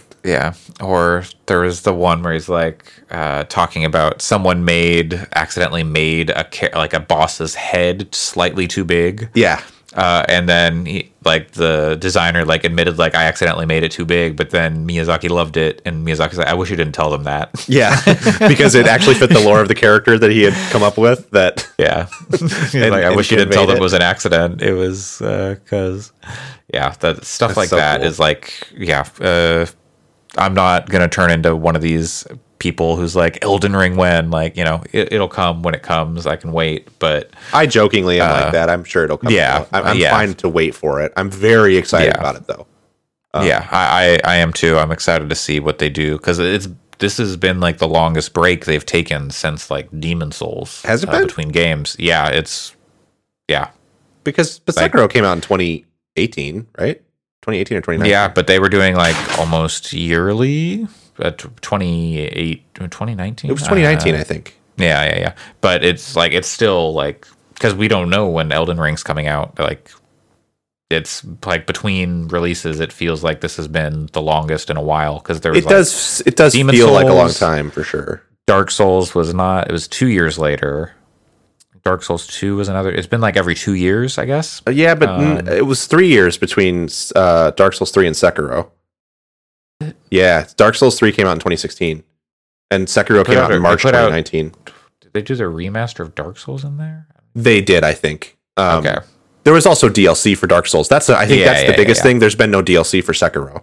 So yeah, well, they did like a boss rush mode, but yeah.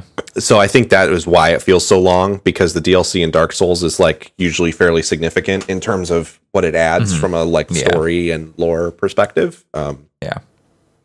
And from a fucking wolves and Norse like Viking guys that I can do 500 damage to, and it still only does like an eighth of their health bar.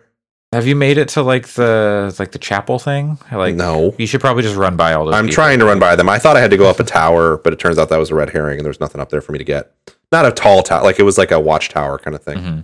But yeah, I think I'll be okay. Today I'm going to try to just run through. I'm sure I'll be fine when I get to the next part. Yeah. Once you get past that part, it should be fine. And then you should watch the lore video about that stuff, because it's very fascinating. The thing that frustrates me, we can move on after this, but like the one thing about Dark Souls 3, I think like the environments are spectacular. The game feels better than ever. It's gorgeous looking. Like I said to Andre at one point, I don't really need video games to look better than what Dark Souls 3 is.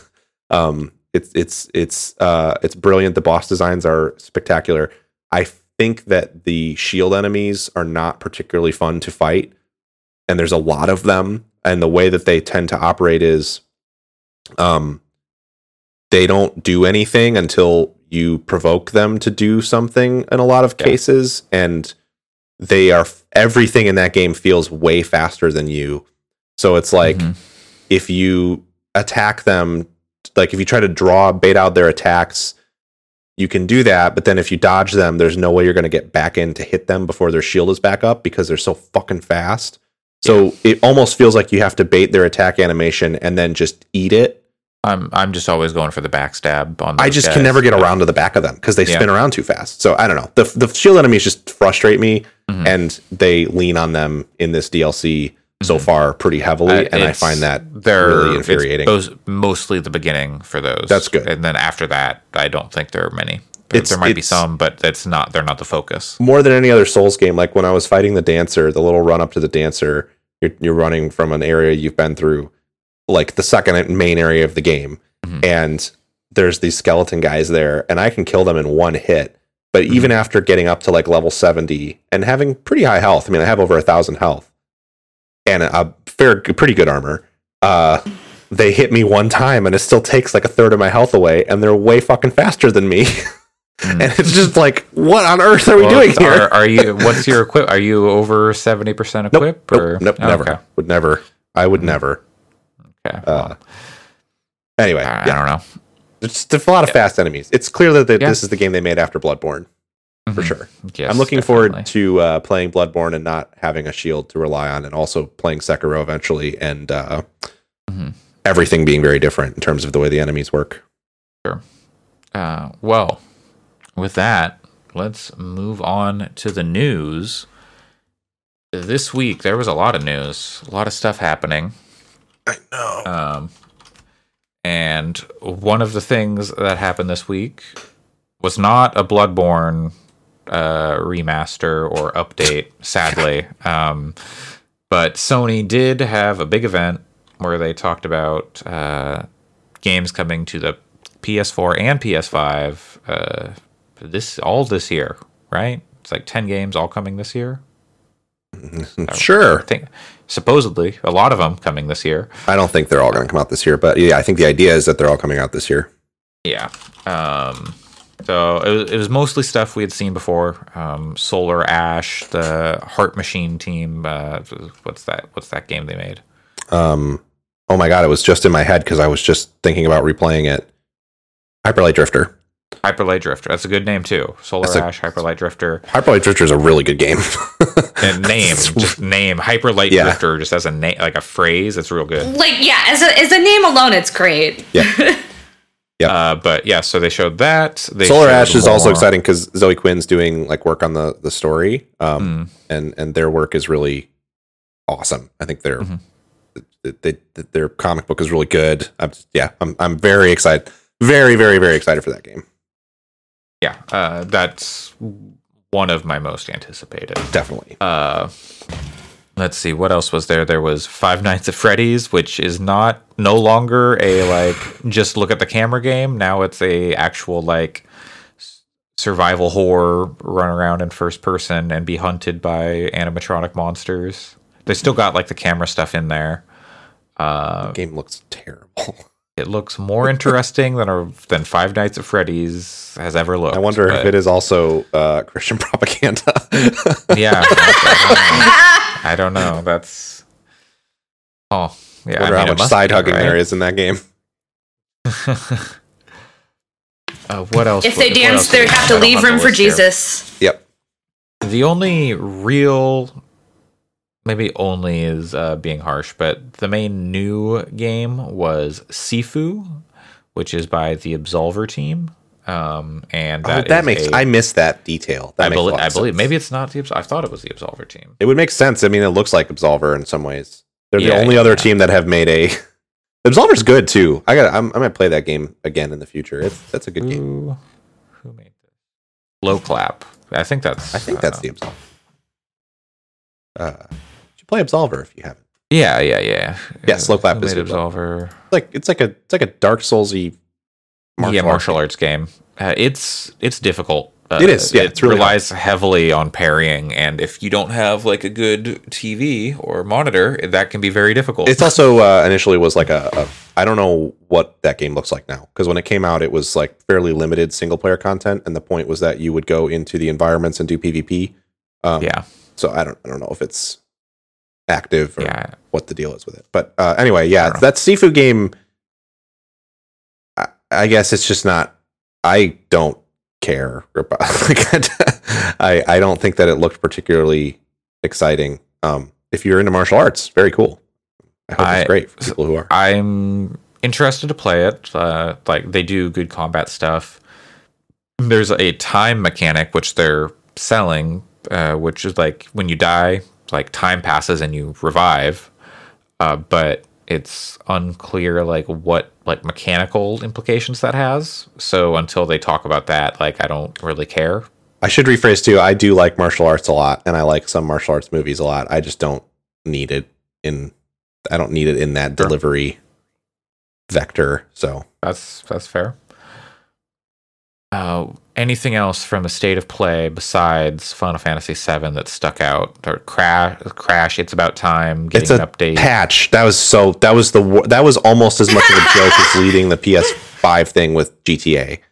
Yeah, except there's more of a chance that I will play GTA 5 online than I will play Crash 4. No offense to Chris. I don't want to. It's cool if you like Crash. I just think a next gen patch for that game being the opening for your state of play was like, set the tone very much for, this is gonna suck. It was funny because that was going on while I was at work. So then I saw that our podcast group chat had like 100 messages, and I was like, oh, did something happen? And I asked that in the chat, and you guys are like, no. I will say there was a line. What was the line? Feel the power of the suck or something? Feel the suck or something. Feel the suck in the Crash thing, and that almost made me. I was driving. I wasn't watching it while I was driving, but I was listening to the audio, and I almost like swerved off the road when the narrator said "feel the power of the suck" or whatever it was. Imagine if that was the thing that killed you. It's worth it. The power of the suck killed you. That was hilarious. I thought Returnal looked cool this time more so than it has in the past. Now that we like saw what it actually is, sure. I'm more interested in it. I might have to watch that because I'm vaguely interested in that game, but I again don't know exactly. It's like a roguelike, which we kind of knew. But it looks like time loop stuff. Yeah, it looks like it's more traditionally roguelike in that it's all procedural and everything changes each time, and there's like different upgrades you get each time. Like I wasn't sure if it was going to be a roguelike in the sense that like you die and go back to the beginning, or if it was like going to really be a roguelike, and it sounds like it is that kind of like that style. There's narrative stuff going on too, though. Yeah. Like I mean, the house thing, and it like, looks like kind of horror. It looks like the way that the narrative will work is every so many levels you go to that house, and yeah, probably that's kind of how it's working. Is you're like pushing forward, and the narrative is mostly there. But I still think the movement in that game looks really stiff and weird. It just doesn't. I don't know, something about it. In some ways, it looks stiff and weird in the way that I would expect a game from a studio that primarily has made like kind of arcade style games would look. So I don't know. But Housemarque is good. I mean, their arcade style games are really good. So hopefully it'll be cool. okay. Are you finally sold on Deathloop now? Finally, I've always been sold I know. on Deathloop. That's the joke, is that everyone has. Like, I personally, feel there like- are people who are not sold on Deathloop and they don't know what the game is, and I feel like it's been pretty clear. Yes. Wait, have you seen that response? I've seen some people talking about it, like on Twitter. Like, I haven't seen that. There's like a response, but I've feature seen- length film worth of trailer footage out for that game. Yeah. And who hasn't watched like one trailer of Deathloop and gone, oh yeah, I'm gonna play that. At this point, it's like the stuff they showed at the State of Play. I was like, I don't want to see this. This is stuff I want to find in the game. Stop showing me shit. I don't know. That sucks. Like, come on, man. Yeah, like I'm kind of glad that I didn't watch it, like because I am really interested in that game, but also like I want to discover things too. Yeah, and just what the fuck. Yeah, just put it out. I don't need another trailer. Yeah. I'm gonna play it. I saw a trailer for that, like the last trailer I saw for Deathloop. I was like, yep, I'm playing that video game. I had vague hope. I didn't voice it because it's silly and it wouldn't have happened, but I had vague hope that they were going to like announce the reason they were showing a trailer is because they were going to say like, actually it's coming out in the end of March now. or something. Oh. I didn't think they were going to shadow drop it, but like, actually we moved up the release date again because the delay didn't end up being needed or something. Yeah. And then no, it was just a trailer for Deathloop. Maybe they're like, we need to remind people that this is coming to PlayStation. Yeah. Nobody maybe, knows I that don't know. stuff in the mainstream though, so Yeah. And how many people in the mainstream are watching State of Play? that's what I'm saying. Yeah. But I don't know, whatever. That game's 3 months out, so Yeah, it says May it's March 21st. May 21st. So yeah, I will be playing that game. about 3 I might months. take time off from work to play that game because that's right Coming there at out- the top of my coming most out- probably this- won't, but like I am, I'm really excited to play that. When's Golden Week this year? Also, Kenna looks cool. I didn't think Yeah, it looked now good. they actually showed more like of what that game is. It looks that's really neat. nice. Like the art stuff is cool. It looks kind of like a Zelda-ish type game. Yeah. I'm into that. I thought that was a Sony exclusive. I didn't realize that was like a third-party game. It's coming to Yeah, Epic as well. Okay, yeah. Yeah, it looks like PC it's and going PlayStation, PC it and seems. PlayStation. Yeah. But yeah, it looks cool. I don't know. Oddworld Soulstorm, the 2.9D platformer. Just don't. I mean, it's nothing against the Lorne Lanning or the. I mean, like Oddworld is cool conceptually, but I don't know. That doesn't seem like a game you. It's another one that it's like Just we know it's like show 3 times. yeah. That was a lot of the like I can't believe they didn't show anything for Ratchet. That is like mind blowing to me that there was nothing for Ratchet and Horizon and God of War. I am not that surprised at because those games were 2022 games at the earliest. Right. Apparently, they're confident about Horizon being 2021, but not so much. I don't know I about don't that. think so. With I mean, Horizon, we'll see. but- Horizon. yeah. It's been longer since they made Horizon Zero Dawn, but Guerrilla has been. I mean, They've been it so. came out right before the Switch came out, so It's been a long time, but Guerrilla has been so busy. They work with so many other. Like they worked with Koji Pro and like they do a lot of stuff for Worldwide Studios generally, and I just feel like we would have seen something about it at this thing. But I felt the same way. I feel like Ratchet and Clank's the biggest surprise though because it is think that supposed to is be released on 2021. June. No, it's June 2021. yeah, I think it'll slip to probably like August or September. But I mean, I would expect that game to come out this year for sure. If they don't, then like Yeah, they I don't mean, have it's- any first party stuff, and like this event had no first party stuff. Well, Returnal, I thought that Did they own Housemarque? I thought they did. I heard somebody on a podcast refer to Housemarque as an indie studio, but I think that they're owned by Sony. That game is definitely a Sony. They said in the thing that it was a Sony Studios game. They could be like published by Sony Studios. I guess I don't. Housemarque isn't owned by them. But yeah, but Sony is totally publishing that game though. So I guess it's like second party, not first party. Yeah. But yeah, I don't know. It's oh wait, Returnal coming to PS5 from Housemarque, now part of PlayStation Productions. So maybe. Oh no, it's Returnal. That's not. Wait, Housemarque. Yeah, no, that is Housemarque. Okay, yeah. Yeah, Returnal's Housemarque. Yeah. It's published by Sony Video or Sony Interactive Entertainment. Yeah. So yeah, I think it's second party though. I don't think it's. Man, some of the enemy designs in Returnal are fucking cool. Anyway, we're getting in the weeds. Yeah. Let's see. Anything else? Oh yeah, new Oddworld. I always want to say Oddworld New and Tasty. I've never played an Oddworld game except a little bit of Stranger's Wrath, but New and Tasty is just like a good name, I guess. But Oddworld Soulstorm is going to be part of PS Plus when it launches, so you can get it for no extra charge. I think Oddworld has such a specific fan base that's good because there's no way in hell I would have played that game if I had to buy it. But I might download it and install it if it's on PS Plus. That is, I would have paid like maybe $20 to play that. It should be worth that too. Again, I don't mean to sound so down. I've never played it, but like it's like a cult hit, kind of cult classic, kind of. I've never like engaged with like the Abe's Odyssey type stuff. So it'll be Stranger's Wrath is the one that I actually would purchase again and play on PS5 because I do like Stranger's Wrath a lot, but it's very different from all the other ones because it's a shooter. Yes. Knockout City, y'all like dodgeball? God. Exactly. That's one of those games that they should just, I mean, maybe it could be really fun, but I don't want to, it's, who wants to watch the trailers for that game? Yeah. I don't need that. But what I do need is quality of life.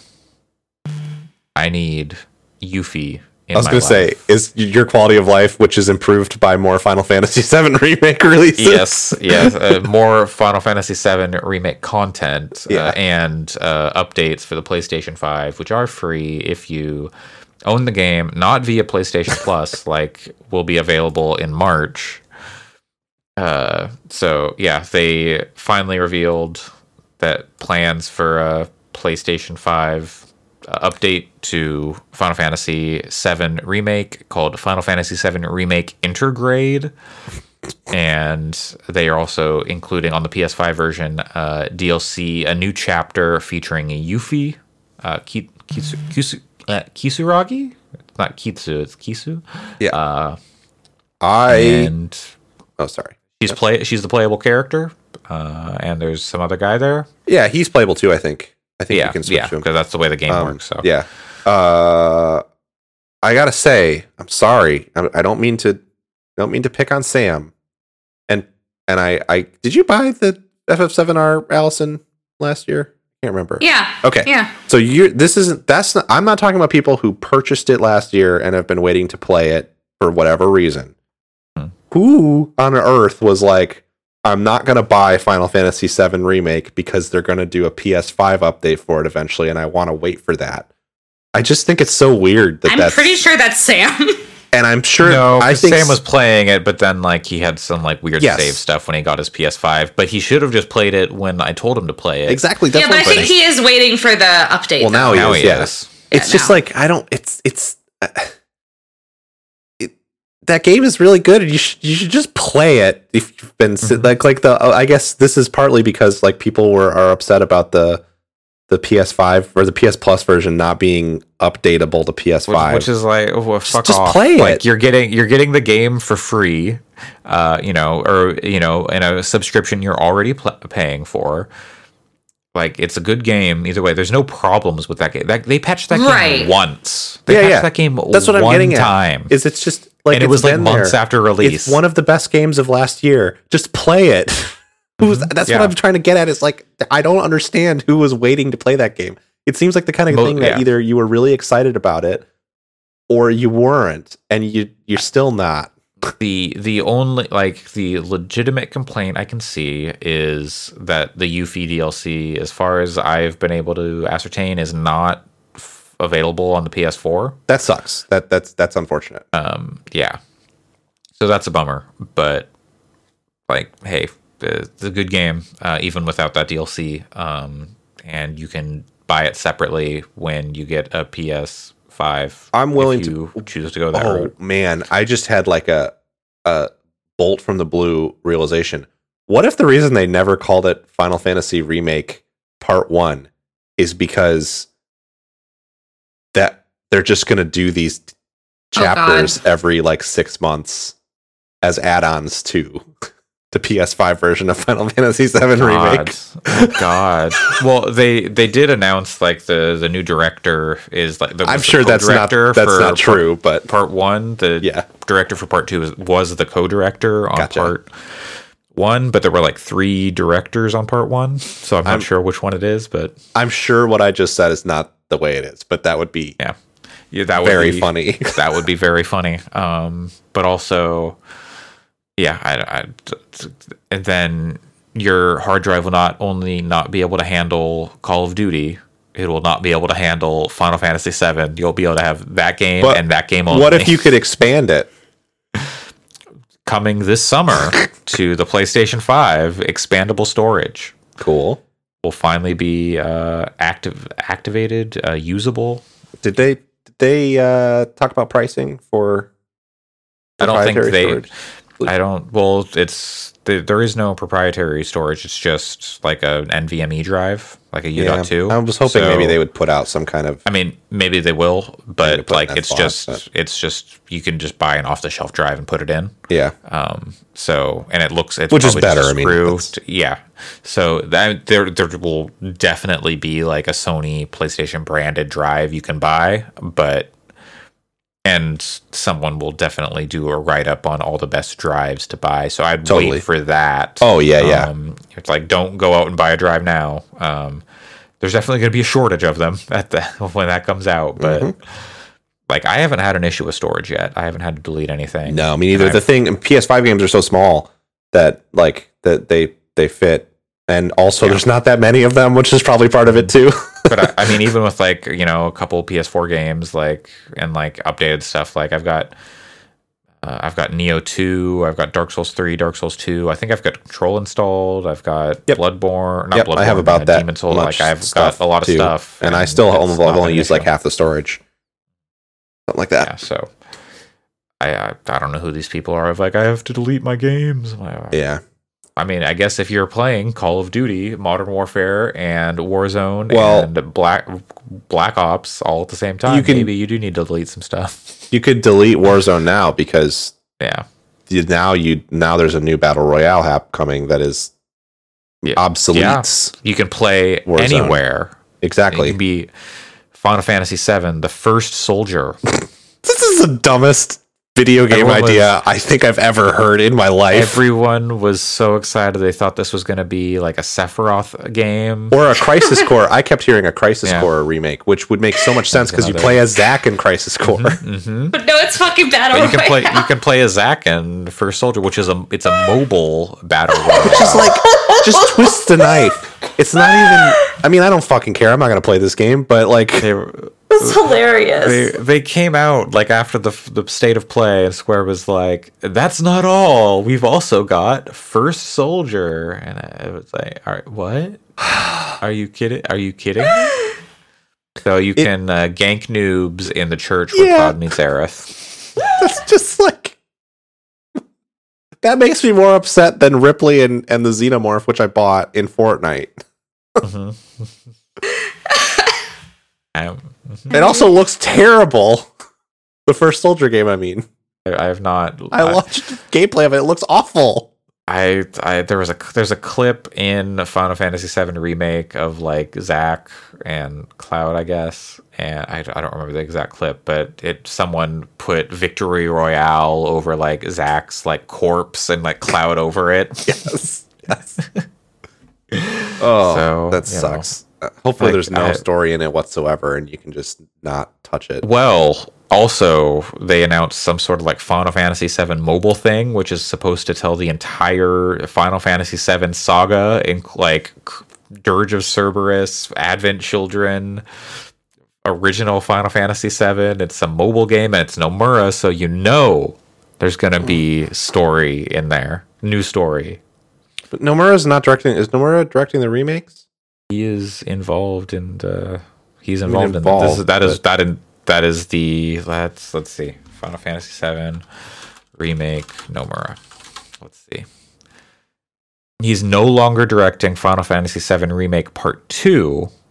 He's focusing on other projects, Such as the mobile app that combines the story of all the games. Yeah. I mean, they also shut down. They're shutting down the Kingdom Hearts one too. He could be handling like kind of the greater direction of the, I don't know, of the Final Fantasy Nova Crystallis saga. Yeah. No, I think what this means is he must be doing Kingdom Hearts stuff, right? Which is exactly what I want from him. The perfect place for him to deploy his talents. And so, explaining the reason behind stepping down, Nomura said that handing duties off to Hamaguchi was due to him working on an unprecedented number of projects in relation to Final Fantasy. Kingdom Hearts is in relation to Final Fantasy. That is true. Put Star Wars and Kingdom Hearts. I myself will be involved as a creative director comprehensively in relation to FF7, including remakes and mobile works. I'm sure he is behind this mobile game. I'm sure that it's like Jeff Bezos stepping down as CEO, where Nomura still can have anything that he wants. He's just in like, those games. He is like becoming like full on puppet master. And I he think is going to reach out to like the Avengers game, and he's going to put Cloud in the Avengers. That's what I was going to say. Is like I bet he could say like, "Hey, Final Fantasy VII Remake Part 2. What if we put Sora in that?" And they have to do it. I legit, I was like, I could see like somehow Kingdom Hearts coming into this, like Sora showing up in, like, totally, it could happen. I believe it. I would shit my pants if that happened. Not necessarily in excitement, but in like, what the fuck are we doing? Yeah, no, exactly. I think Disney is the problem there, which is unfortunate, but I think you could just say Disney is the problem. Yeah, that's period. End of statement. In most cases. Anyway, anything, what else? More Sony news. More Sony games coming to PC. Days Gone is their next one coming. I want to play that on PS5. That game is later this year. So bitch. Promise to ride me like you ride your motorcycle can be enjoyed by PC gamers the world over. Oh man, imagine the PC mods. Like you can mod Norman Reedus, and then Norman Reedus can be the hog you crank. Yes, that's what I want. You ride Norman Reedus. Make Norman Reedus, put the Norman Reedus in the wedding dress.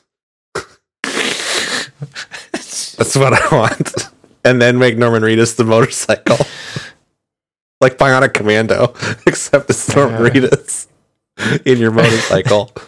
Really though, the bike riding in that game is really fun, and the melee combat's pretty good. It's a decent game. It just has a atrocious dialogue.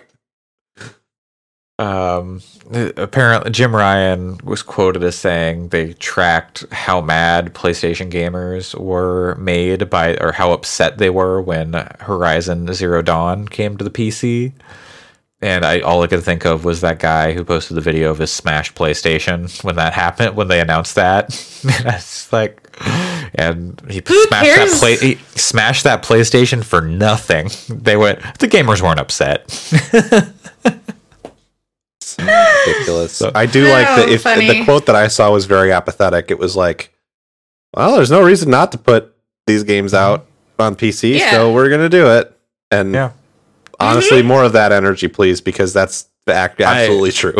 Yeah, that's accurate. Yeah, I don't think like every game is going to do this, but I guess Days Gone did really well for them though. It made a lot of money. It was really fans loved it too. Yeah. The gamers Right. embrace Days Gone pretty aggressively. Yeah. So I can't imagine what they're doing to their PlayStations now with this news. Yeah. Yeah, so look forward to more PlayStation games on PC. I hope that they allow them IO to put Hitman VR on PC because I would like to try. Yeah, that would. And I'm not buying a PSVR. Resident Evil 7 VR. I'm not playing. I am much better at playing horror games now. I am not playing that in VR. No, thank you. Yeah. Oh, well, speaking of VR, they also announced that a PlayStation VR 2 will happen eventually. They're in like development of the headset and like the controllers, and it sounds like it'll be better than the PlayStation VR currently is, which is not hard. No, I Like Yeah. having Very dedicated surprising. VR controllers, they're not retrofitting the Move controllers again or anything like that. One cable solution, probably just USB-C right into your console, so it'll be easier to like put away. Hopefully, Yeah, because the setup of PSVR Well, kind they of don't say sucks. USB-C, but I assume it's USB-C because the setup of this is the future. that's one thing that people who picked up a PSVR, you get the same experience on PC VR, which is that the setup sucks. The setup of VR always sucks. That is the two problems with VR is the price point is always too high and the setup is a Oh, nightmare. the space too. Yeah, I think that's pretty negligible, really. I mean, depends on your space, but like, There's it so many became, like, games- for me. It became a thing where I'm like, well, the games I want to play. Like, if I'm going to play a game in VR, I probably want to play a game that like requires moving around. Like, Sure, and that's room fair. scale But stuff, I think there's enough games that are you can play seated that are really fun that way. Like I played Half-Life Alyx mostly standing in place or seated, and that was amazing. So yeah, I don't know. It's just that the setup sucks. Yeah. Even I have an Oculus Quest, which is like the simplest thing, and yet still it's a like, pain in the ass. maintaining the stuff and whatnot is. And you know, you play it once every. I play it like once every 3 months or so, and whenever I turn it on, it's like, well, the battery's Gotta dead. update. I Oh, forgot yeah. to plug it in to charge it, and then it needs an update, and it's really finicky about how it updates, and all the controllers need firmware updates, and you got to put new batteries in the controllers because they don't have rechargeable batteries, and like now you want to download. It's all just a pain in the ass. So if Sony can solve that problem, then I mean, you're still going to have the whole, gotta make a room because most people are probably playing in their like living room, their like, couch, TV space. So then you've probably got like a coffee table and stuff like that. But, one cable is nice. And then if they have like dedicated VR controllers that like they can actually do some stuff, they could probably get like a wider range of games coming there from absolutely. PC. I think you got to it's got to be the kind of situation where my feeling is it has to have inside out tracking. I mean, they put out the PlayStation camera, but that doesn't have like stereoscopic camera stuff. So yeah, like that's good for like, that camera can like for streaming, like you can do like background replacement stuff, but like it's not set up for VR. So if they like have to sell people a second camera, like that would be pretty shitty. Mm-hmm. Yeah, I think it's got to be inside out tracking, and I think that the controllers have got to be like tracked by the headset the way that it works with like the Quest or whatever. Yeah, like that stuff is pretty good at this point, so there's no reason that they shouldn't go that direction. Yep, and presumably they won't need a separate processing box like the first one had because. Yeah, the the PS5 whole should be setup powerful with enough. that was really annoying. So if they can make it nicer it's in general, one cable but- too, so they don't have to do like you couldn't do like USB to, like regular USB A to VR before. No, they yeah, needed, USB C a way will to work do- though. That's what the link, they Oculus needed Link they is. needed that breakout box to like so you could still Process use it on it, your yeah. TV and like do It's as much everything. signal processing as anything, yeah. Yeah. But yeah, I mean, it'll be hopefully a single USB-C cable. That'll be a lot easier. If the headset, the one big thing with VR that is true for people with long hair is it can be really uncomfortable and not sit right and sort of slide around. So if they can come up with some kind of solution to make it comfortable and work well with long hair, that would be great. So that you don't necessarily have to put your hair up in a specific way every time to play VR. Sure. But yeah, I don't know. These are little things, but they all add up to the feeling of I'm just going to play something not in VR, so I don't have to deal with this. Well, speaking of games not in VR, you won't be playing Gran Turismo 7 in 2021. I'm okay with delayed into 2022. I want to know what they do with the DualSense. Oh, it'll be play Destruction All Stars, because I bet you get I did not notice any DualSense when I played the little bit of that. Oh, there's tons of it in there. Tons of it. I only played like the tutorial, but and like one of the like the first like single player. The triggers are super adaptive to like the where you're at in like the revving of the engine, so it like changes the resistance based on like where you are, and it'll like pulse them a little bit sometimes when you change gears. And I was trying to like feel for that because I remember you mentioning it, and I was like, I'm not getting any of that here. Weird, yeah. I wonder if it was off for some reason. Maybe I don't and know. The brakes are really heavy. Or if it was there, it just didn't feel like noticeable enough. Like it was like, But like I would like to see what they do with like the car stuff in Gran Turismo 7, because like that's like a driving game, and like, you know, like the real like getting more like realistic feedback as opposed to like the arcadey stuff in Destruction All Stars, which if it's good, it's good, but I'd like to see what they do with like a real driving. The tough thing with driving simulators, and why it'll be interesting to see what they do with the triggers, but yeah, the problem with serious driving sims is a stick doesn't provide enough range of motion for precise steering. Sure. That is the reason why people say you got to buy a racing wheel, is because you need it to be able to steer more precisely. And I don't see how they would solve that with a DualSense, so it'll be interesting to see if they come up with some kind of solution. I don't think that you can use the gyro controls to augment your steering. No, I don't know. I don't think they're going to solve that. But you know, for most people, do not use a racing wheel. Most people are playing the game incorrectly. Is what I'm saying. Yeah, I don't care about that stuff. I don't got the space. Maybe someday. I know that's my problem too right now. I don't actually have a racing wheel currently for that very reason. Yeah. But speaking of PlayStation and cars, a Twisted Metal TV series is apparently in the works. Next, from the Deadpool writers. No, I'm not saying you shouldn't have put it in the news. I know. More broadly, I was shocked to see this news. Like, I don't even. Allison, how much do you love Twisted Metal and Deadpool? Sweet Tooth is basically Deadpool. No, that's not true. Who is that more offensive toward? I don't know. I'm trying to work that out of my brain. So I am sorry to both fans of Sweet Tooth and Deadpool. I'm not. Yeah. So that's. It's. And a little bit of sad news and disappointing news out of Sony.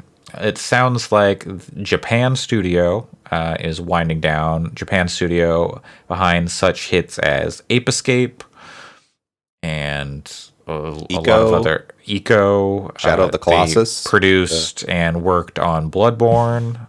Last Guardian. Yeah, so that studio is apparently being shut down. A lot of the people are being absorbed into like the Astrobot team and that's some good. That's good. Other teams, but still, like they're just like the games don't sell well enough, I believe, or I don't know if there's been any official. They also take statement on it. I don't think it's even official yet.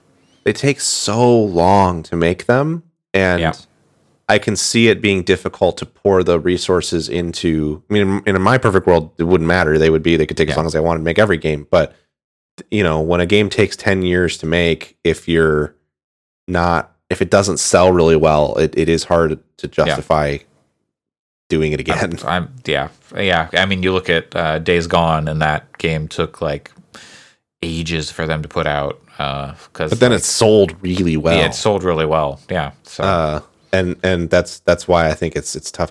And frankly, I think it's always sad to hear about sunsetting studios like this, but Last Guardian was a pretty mixed bag as well. So maybe some fresh like projects for some of the folks on those teams who are on that team who are clearly extremely talented would like bring a lot of like new ideas to different parts of Sony's portfolio of studios. Yeah, so that is gonna do it. Let me check this news story one last time. Localization and business staff will remain in place, and Asobi team, the group responsible for Astrobot, will continue as a standalone studio within Sony Japan. Okay, some Japan studio staff will join Asobi, we were told, while others have followed Silent Hill and Gravity Rush director Keiichiro Toyama, who left Japan studio last year to his new studio Bokeh. Yeah, that's cool. Gravity Rush rules. Make a new Gravity Rush for PS5. Well, they can't because the studio is closed. I mean, Sony did confirm Japan studio will be absorbed into Team Asobi. So cool. Just have Asobi then make a new Gravity Rush. They make platformers. Yeah. You know what I should do is just play Gravity Rush 2 because I didn't do that. Sure. Yeah. Knack. They also made Knack, so no more Knack games. Oh, that's not true. There's going to be another Knack someday. I mean, Knack has to be back. Yeah, Mark Cerny has to program it himself. Knack will be back. Yes, I'm sure it will. Knack's back, Jack. Jack Black should play Knack. Jack Black's Knack. Does he play both Knacks? Yes. Yes. Absolutely. Why would you ask me that question? I guess make them different colors, no problem. What? You don't even need to do that. There's okay, fine. Want a girl Knack? I didn't play Knack 2. I didn't play Knack 1. I don't know. They're just different sizes, I thought. No, I thought they're different colors. Oh. There's like in Knack 2, there's 2 Knacks. So Knack 1, I don't know. Knacks because you can play co-op. Let me tell you the extent of what I know about Knack. You get big, you pick shit up, you get big, you get hit by shit, you go small again. That's what I know about Knack. Also, you can punch things. Particles. I just know that Knack's back. It's not yet. He died on the way back to his home planet. He got on his X-Wing and died. No, that's that. They said that after Knack 1. They said Knack died on the way back to his planet or something. How'd they make a sequel then? I don't know. I don't know. God. Now I gotta find this. So I just Googled Knack's back, and there's people also ask, is Knack 3 coming out? Is Knack 2 a good game? What is the game Knack? And then the last question is, how big can Knack get? And something about that made me laugh. Now that's the question we need answered. Is this like a Katamari Damacy situation where Knack can like just keep growing and become as large as whole galaxies? I mean, we gotta find out in Knack 3. I've sworn there was I can't find the story because it just brings up stuff about the band, also, the Knack. How good would a new Katamari Damacy be on PS5 with the Oh my god. Please! Oh my that's god. Gotta happen. I hadn't even thought about that. That would be... You don't give me hope, Pat. There's nothing to hope for at this point, but you could start... What if the idea was like you could start as like a microscopic... It was everything. It was yeah. Oh my god. No, that'd be awesome. You start as like a microscopic organism, and then you can slowly get bigger, and like... And you kill God. Yeah. I mean, you do that, don't you? You roll... Katamari.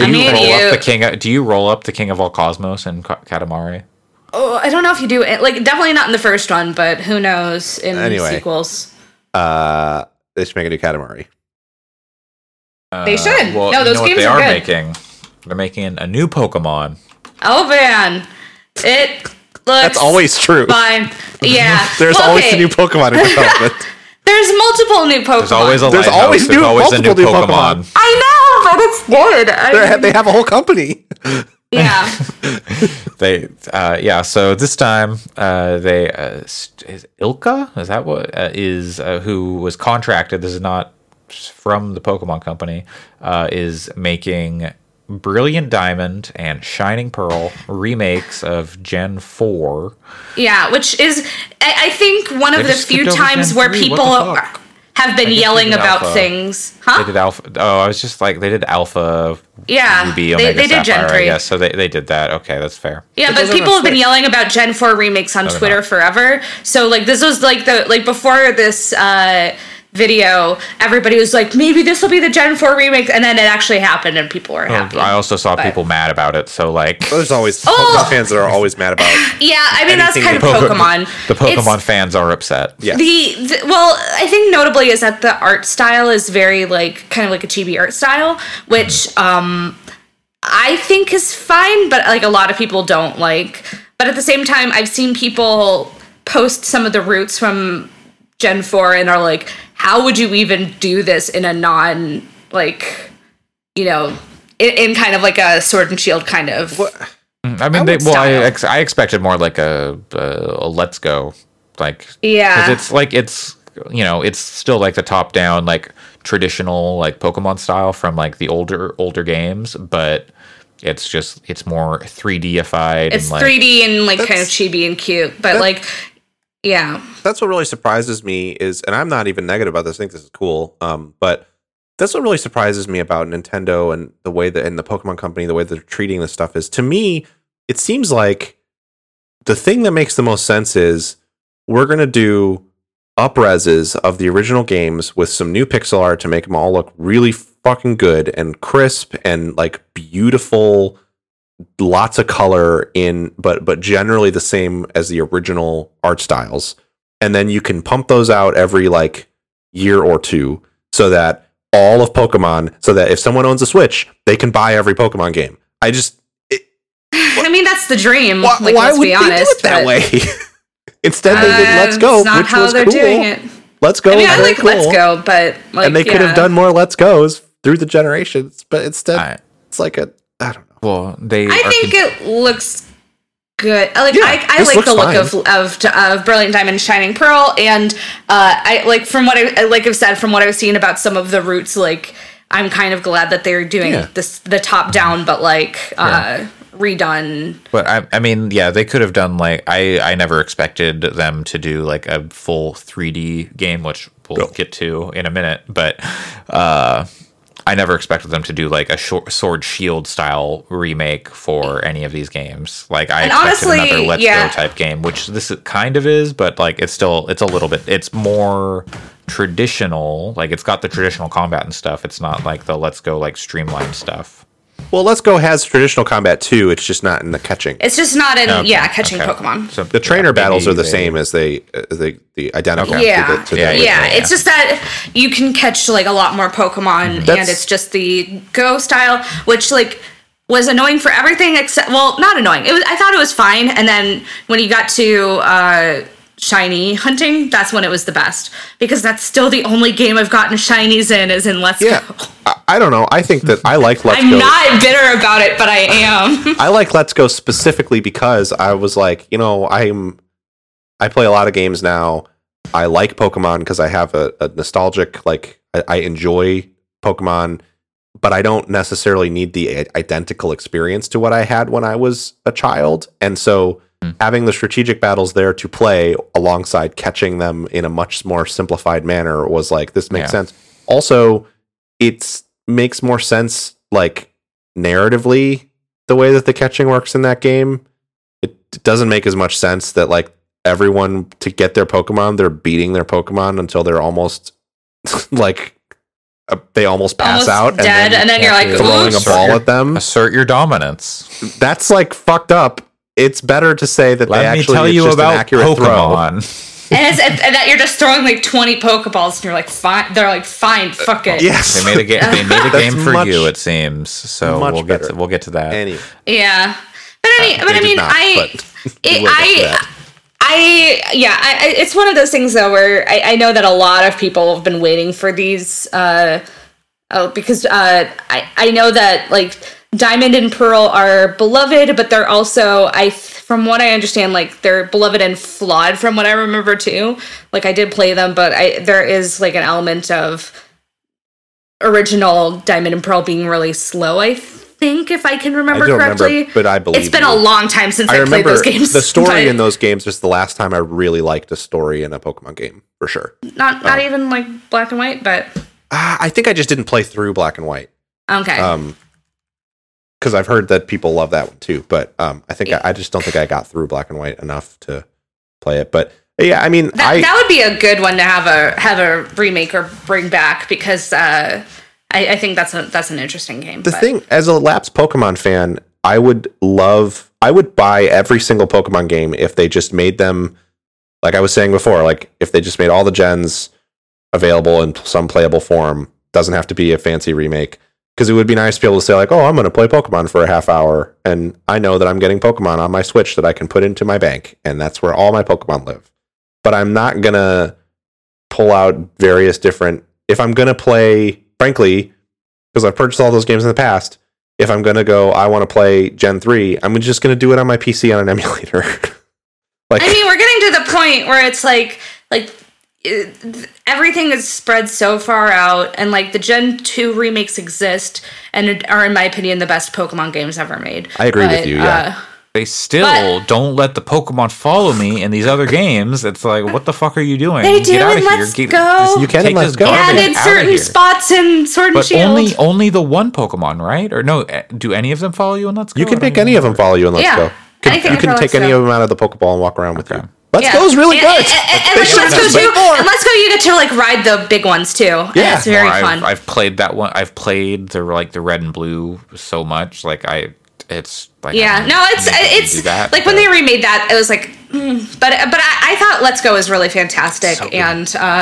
and yeah, you get to ride all of your big Pokemon, including the ones where they fly, so you're flying around on your Charizard. You get to ride them Doesn't like that- you ride your hog.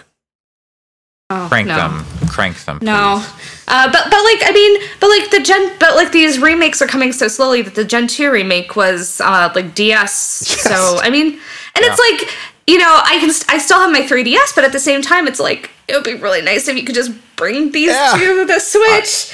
Let me play my Pokemon games. Let me play the best Pokemon game that's ever been made on a current console. It's also a problem of, this is Nintendo's issue, right? Is like every Nintendo game should just be available on whatever their most recent console is, because they have the most rich history of like first party software development of any game hardware manufacturer. Especially so since what the they've fuck, been, why you know, not? around since, you know, like for so long. Yeah. And like I think that having the NES and SNES games for free is good, but at the same time, it's like, why not also just have They're so close. But like have either everything or even still have a virtual console. I don't even. What's so funny is if they said, you know, there's so many fans and fan projects that if they were like, we would love to put GBA games on the Switch, but it's too hard. Fans would be like, look, I got you, fam.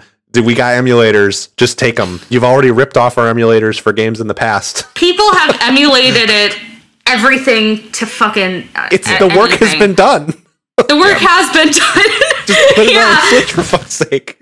Just Anyway, like, sorry, I don't know. I cut you off. Yeah. I was just gonna say I appreciate that, like, Pokemon Company has moved on from the, okay, we're making the one game, or we're making the 2 games, and then the next year we'll release the one game that's like the definitive edition kind of thing, like, you know, the Yellow. And I think that like Yellow at least did like some interesting stuff with like Pikachu and whatnot, or like Crystal or Emerald or whatever.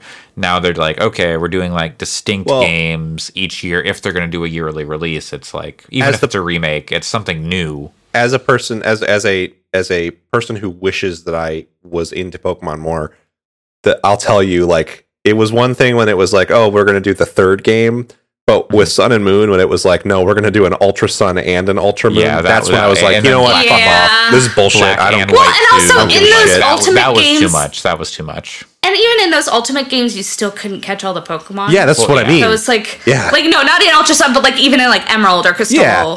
But I think it felt more like, well, even if I can't catch them all, this is like the definitive way to play this generation. I can get all the legendaries. I can get Groundon and Kyogre, whatever. You can get Groundon, all right. Kyogre. And Rayquaza, like you can get all the, you can get all the legendaries or whatever. I can get Ho-Oh and Lugia, and they're both good. That stuff.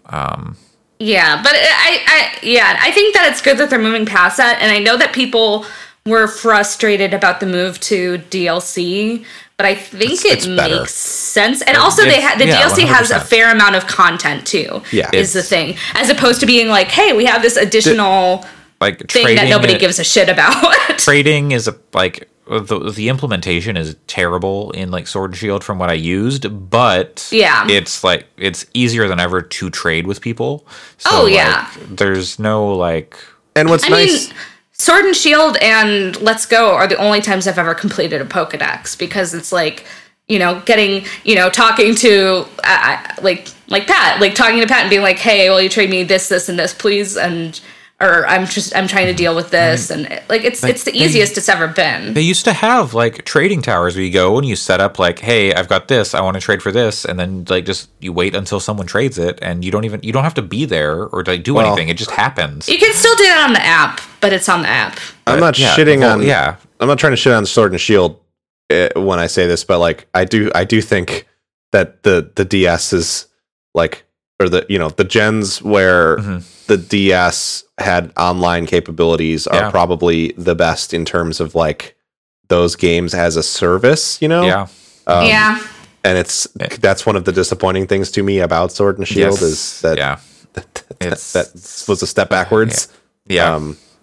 I think Gen 2 is the best. That's my favorite for the Pokemon selection and the story and the and then you go back to Kanto and you're like, what the fuck? Yes, that was one of the coolest things is that moment when you're in when I was a kid playing that and you're just like, holy shit, we're back. Where do you think Miyazaki got the ideas for Dark Souls 3, Pat? Apparently, yeah.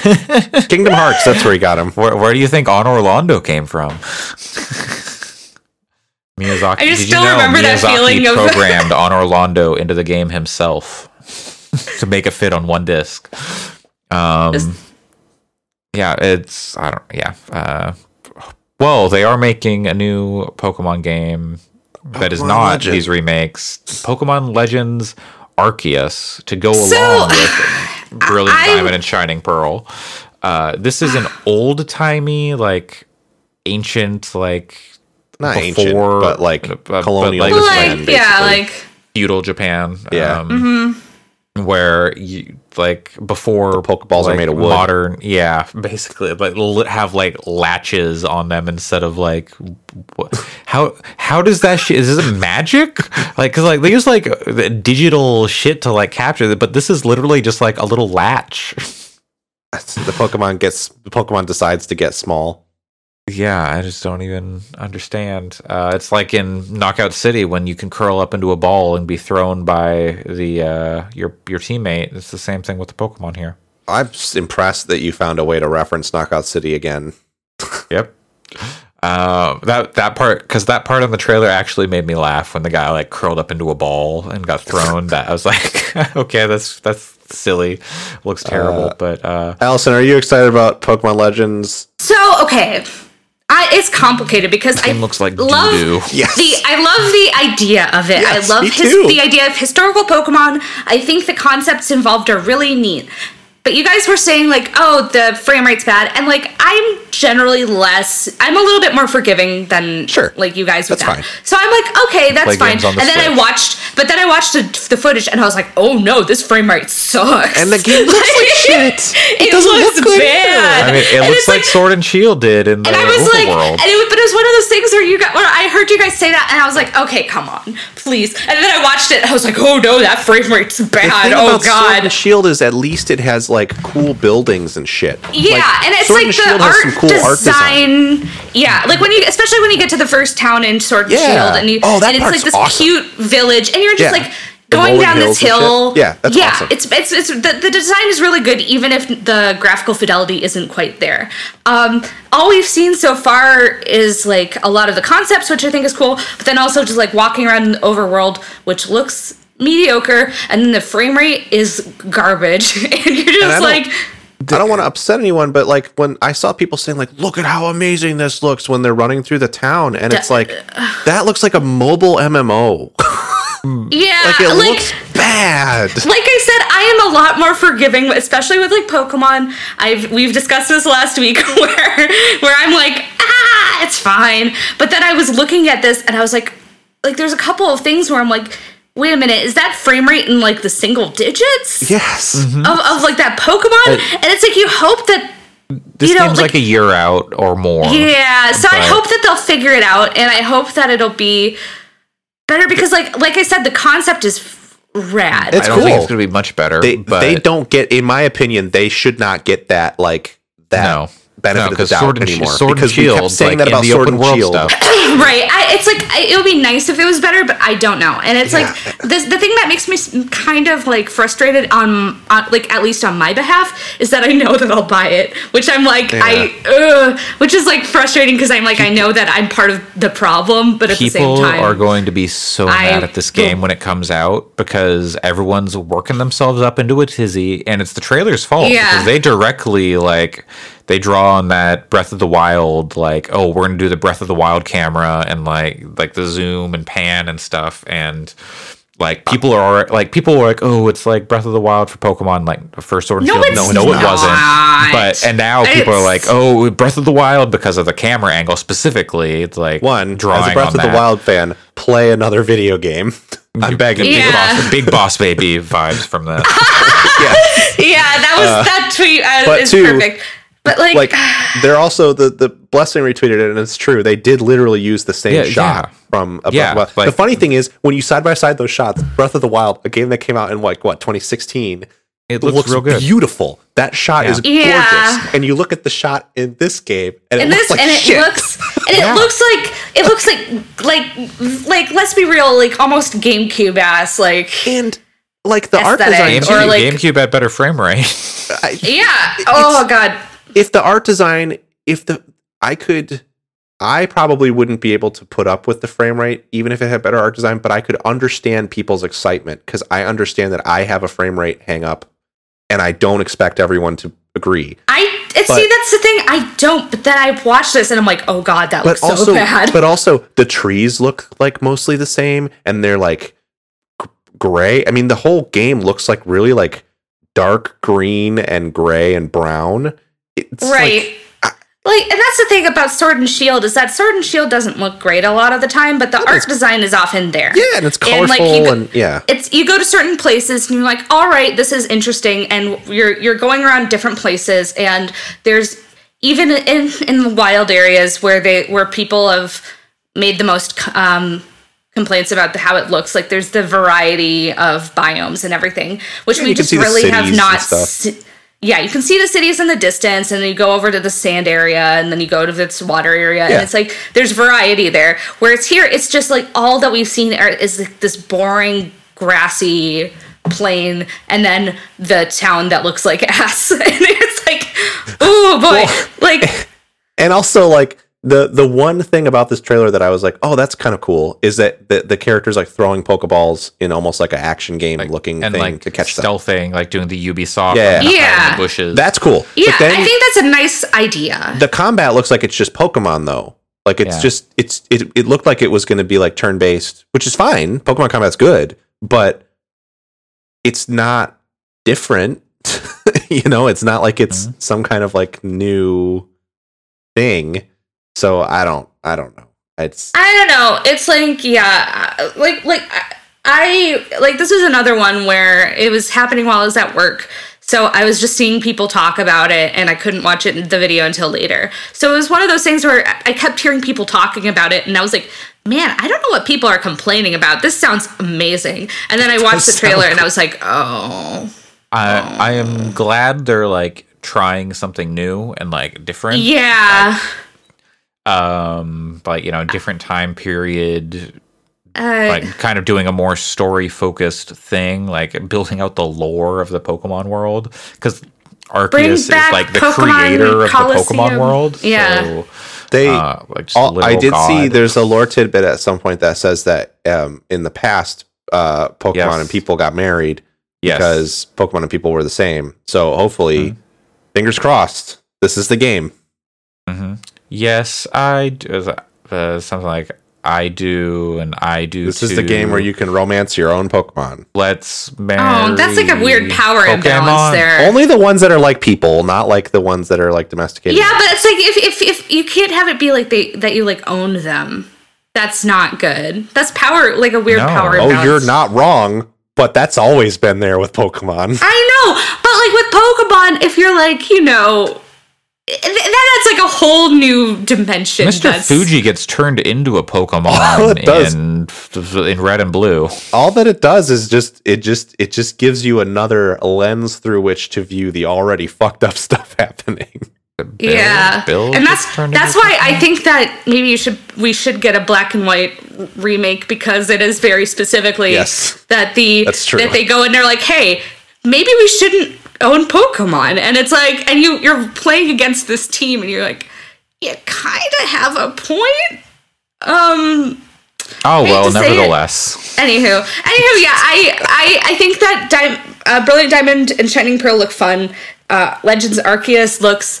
I think that Andre's comment in our notes is extremely accurate. Yeah, they're writing checks their butt can't cash. Like they are asking for people to just like rip them a new one when this game comes out. But they don't care, because people will buy it, to Allison's point. It's true. It's true. I'm part of the problem. Care. Like, which is even worse. I think it's not fair to say that you're part of the problem. The Pokemon company is the problem because they put out junk that they know people will buy. But I would say that it's junk, I don't know. If people want them to not do that anymore, then the only solution under capitalism is to not purchase it. So yeah. And it's like it's like I am somebody who actively thinks Sword and Shield is just fine, and it's a perfectly fine Pokemon game, and it's like, so I don't regret buying it, and the Pokemon games that I buy are generally ones I enjoy, but if this is bad, I'll avoid it, but I'd like it to be good is the thing. I would like it. I would like Pokemon to be good, but they just aren't doing the things that I think would make it good. So yeah. And then this is it's a neat idea, and they just did a really terrible showing of it. The best thing I can say about it, outside of hey, it's new, is at least it was an honest trailer. I mean, that's the thing. Like, on the one hand, it would have been nice to see it in better, in a better form. But at the same time, if this is what it is, at least they're showing what it is. It's also the puddles are gone. It's also why I think that they don't have a Switch Pro anytime soon, because I think if they could have promised a better looking and running experience, they would have shown a better looking and running trailer. You would think, but and then they could later say, "Well, it was running on a Switch Pro," and people would be fine with that. They wouldn't give a shit. No, I mean, no, they wouldn't. But yeah, we just had Cyberpunk. The audience for Cyberpunk is so different than the Nintendo audience, though. This is true. So Nintendo fans would go, "Oh, okay. Well, I guess I should buy a Switch Pro fan then." And I'm not trying to be an asshole. I'm not like, that's fine if that's your response too. I'm not saying one is more. I mean, it's certainly better to do that than send death threats to developers. So yes. Yeah, it's like, but I feel like there's a there's a balance Pokemon, between maybe don't send death threats to developers, but also expecting if you buy a game for a system that they say it supports, it should be able to be played on that system. I agree. I think that there's probably someplace in the middle between hardcore Nintendo fans and hardcore Cyberpunk fans and that's like the happy medium. That's the one place that I'm a centrist, is maybe somewhere in the middle of that spectrum. Oh gosh. Well, we don't need to talk about this for a long time, but they showed more Pokemon Snap, which I think looks fine, and you're getting less enthused about it. So I just had this come to Jesus moment where I was like, wait, okay, what is Pokemon Snap? It's just an on rails, 3 to 5 minutes. How many levels are in Pokemon Snap? Not many. It's not 4 many or something. There's more than that. Okay. Snap, how many levels? There's you unlock Beach, them. tunnel, 7. volcano, river, cave, valley, and rainbow cloud. So there's more, but it's 7. 7. So yeah. and you just with play it over and over and over again. Yeah, and there's different paths you can take, and there's different Pokemon that you can find. But there's I think 63 Pokemon. Yeah. So my problem here with Pokemon Snap now, like I was excited on the release, and now until I know more about this game, I don't think I can be excited, because all I can think is there's gonna be like there's 10 levels in this. They're like maybe 10 minutes long, and it's gonna be like you see everything. I pay $60. I spend an hour with it, and then I've seen everything basically with the format that it's in, like the on rails, like drive, just follow around and like throw some apples or whatever and take some pictures of Pokemon. And like, obviously they're like, you have to experiment and try things and timing and all that. But like, I think the on rails thing is the thing that kills it for me, where it's going to be the exact same. Yeah. You're going to be taking the exact same pictures and, that kind of like same angle, like you've got a set number of angles and positions that you can do. Whereas now I'm just like, what if it was Umurangi generation, but Pokemon is like be cool. What I would be excited about. I think like I'm still interested in picking it up, but I think that like this, I mentioned this on the podcast before, but it's like that concept of like, you really don't want like a direct sequel. You want something that makes you feel the way that the original made you feel at the time. And like Pokemon Snap, it did make a lot of kids really, like, it was really interesting and really something that a lot of kids enjoyed, myself included.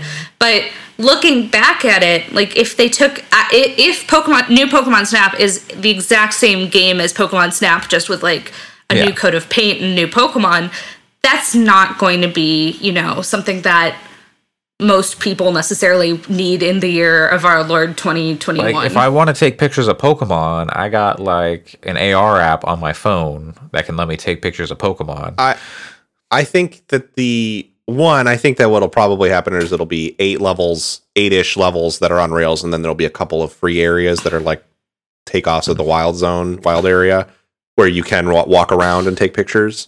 I suspect, but I could be wrong. It could just be all on rails. But if they haven't shown that yet, I don't think it's in there. Maybe not. I don't know. I'll play it, so we'll see. The thing, I'm still into it because the thing about Pokemon Snap that I loved was, and this is why what they should do is make Hitman, but for Pokemon, and that should be Pokemon Snap.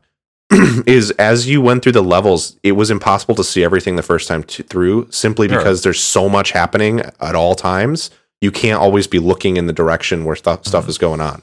And so I agree. I would rather it be a sort of thing where you can walk around at your own pace. But if they preserve the things happening and like, oh, wait, if I give an apple to this Pokemon and then it drops it on this platform and then this Pokemon eats it, then that means that they evolve and then they do a move on another Pokemon and it opens up a little pathway. And then there's one I hadn't seen before behind there.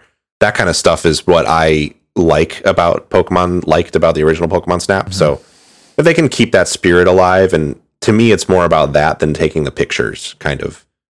It's exploring the environments, even though you're stuck on rails. I think a big thing that might help too is if they could let you change the speed of the car.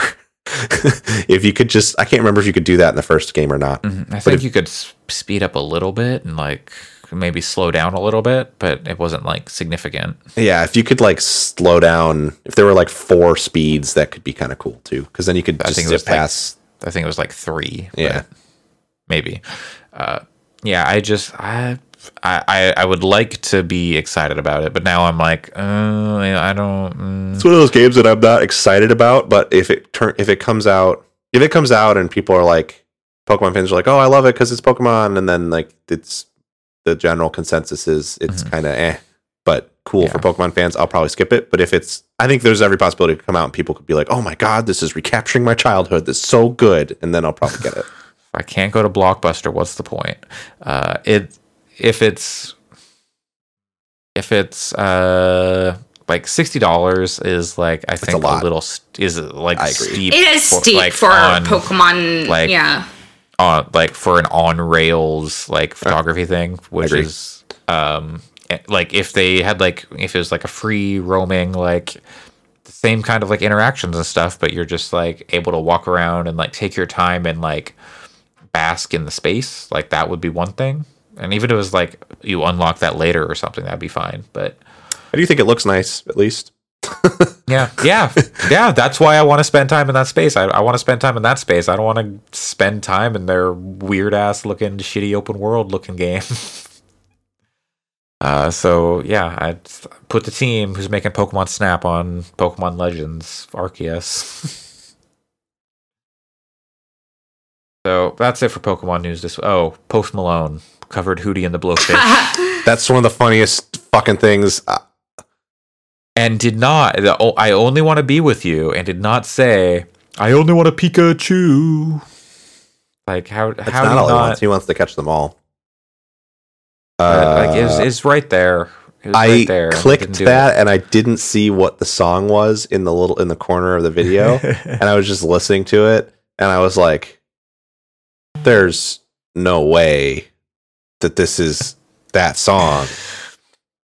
And then when it became clear that that's what it was, I just laughed and laughed and laughed. Also, I think it's funny because a few years ago, people were telling me about how Post Malone is like the future of music and like a prodigy, and like, you know, also like super like serious hardcore rapper too, on top of being a multi-instrumentalist or whatever.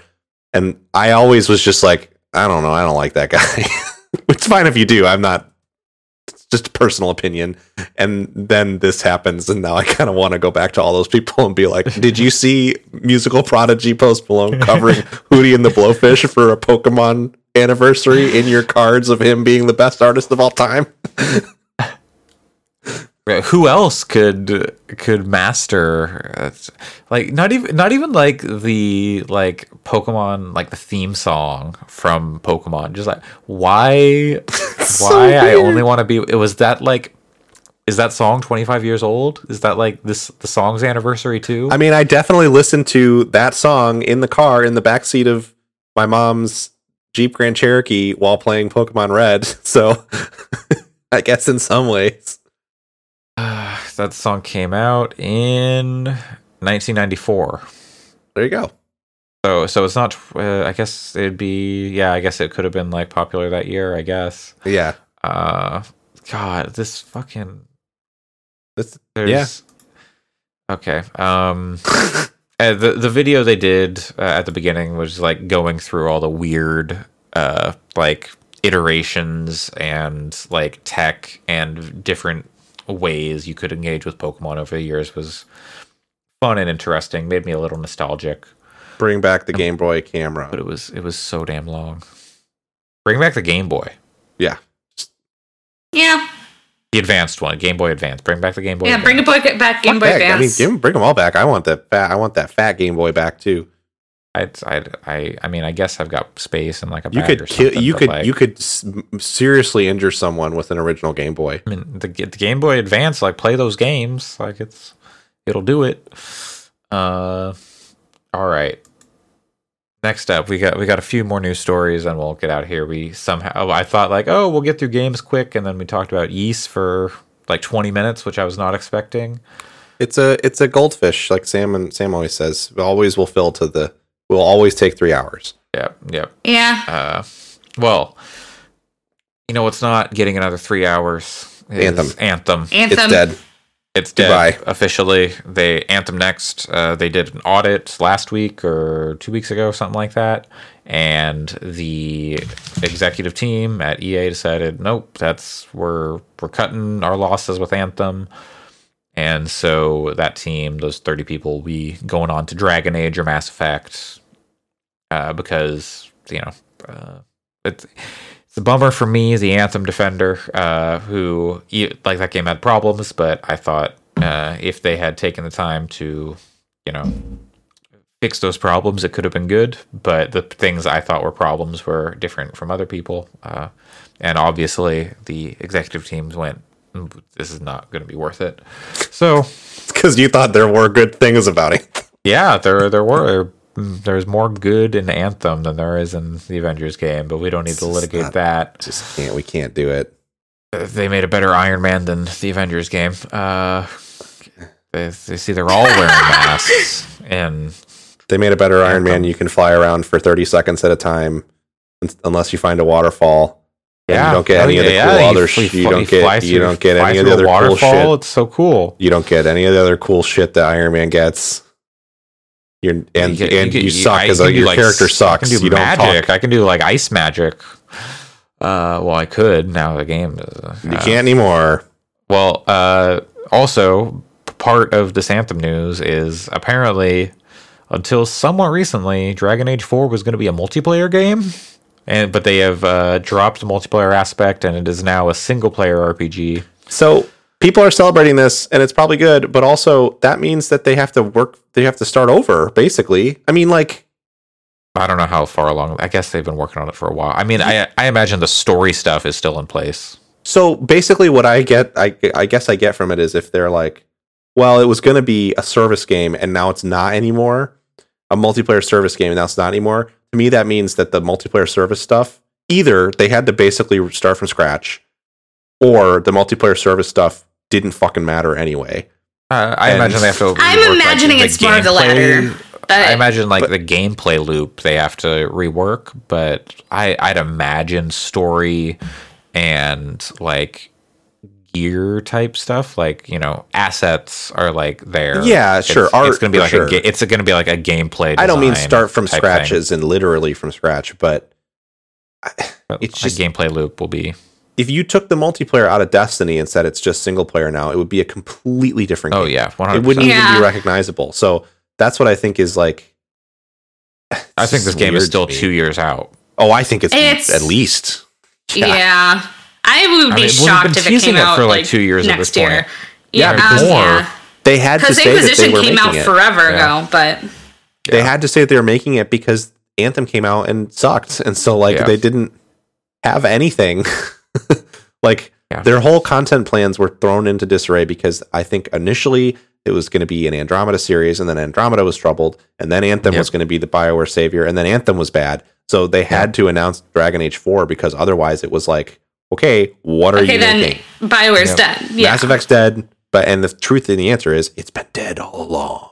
But it's a husk. It's the Reapers got them. Yeah, harvested them. Yeah. Well, and speaking of Mass Effect, Henry Cavill, The Witcher, the Superman, is teasing some sort of Mass Effect or BioWare project. Got to be a Netflix series. Could be. He could be doing something could be like a super early tease for like a voice acting thing in the game. But I don't know. They were teasing like Rex, Liara. I can't remember all the stuff, but someone said it was the Mass Effect 3 Wikipedia page was literally the document that he had in front of him. Which we'll see. I think he would be a really good Garrus in a live action thing. I could say that. And who's our Lady Dimitrescu? That's a big question. Why am I blanking on her name? I mean, Kate Blanchett. Elizabeth Debicki, who's tall. Yeah. I don't know who that is. She's tall. Okay. She's good in a lot of stuff. Is there anything else I would know her from? Did you see the Great Gatsby movie? No. Okay. Emma Watson. Oh, she. She's been in a bunch of stuff too, but she's in Tenet. I haven't seen it yet, but okay. Oh, she's probably the one lady in Tenet. So it looks like it. Yes. Talking about. Yeah. Brie Larson. Sure. Yeah. Mm-hmm. I like her, and it would make people mad, so I'm fine for all of that. Now you've got me on board with the whole. I think she could totally pull it off.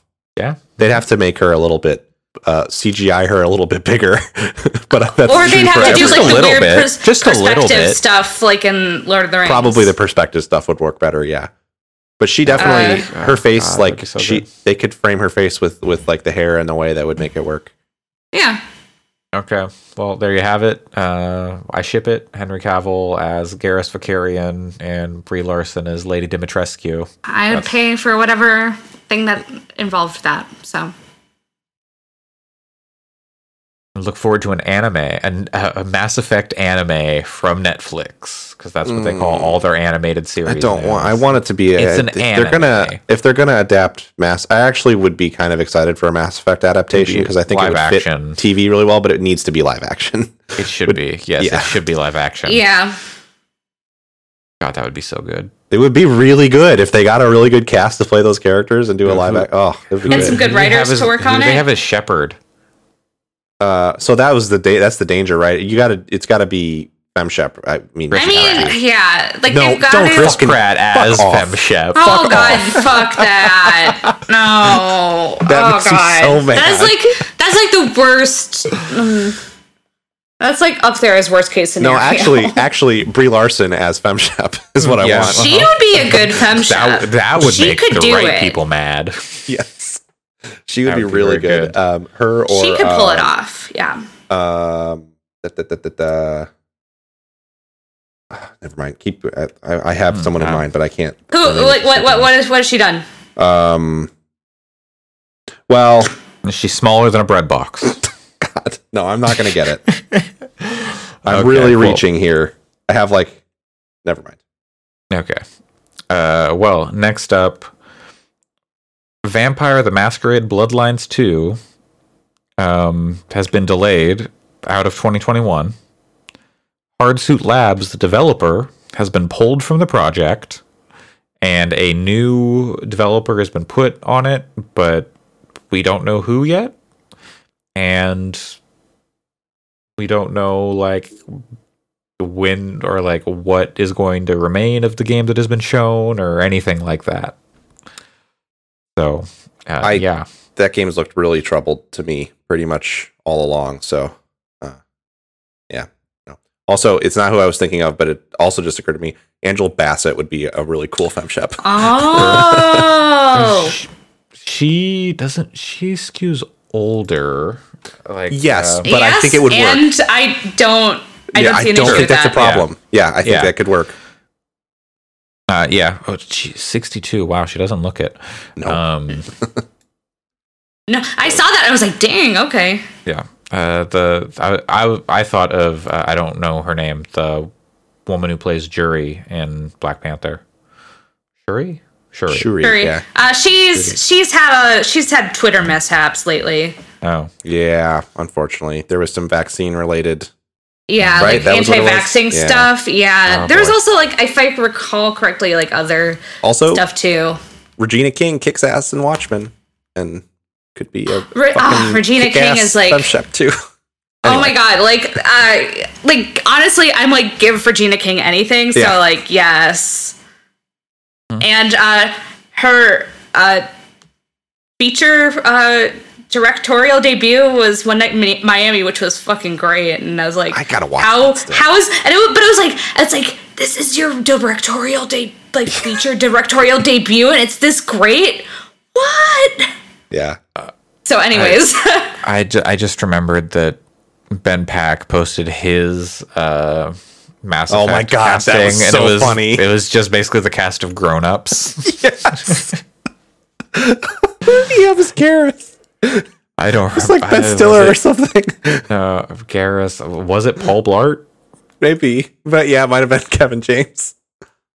I don't remember. Paul Blart, just put him in Mass Effect. I don't know. Is Seth Green Joker in whatever adaptation they do? It was Chris Rock. Oh, Chris Rock. Garrus. Terry Crews is the elusive man.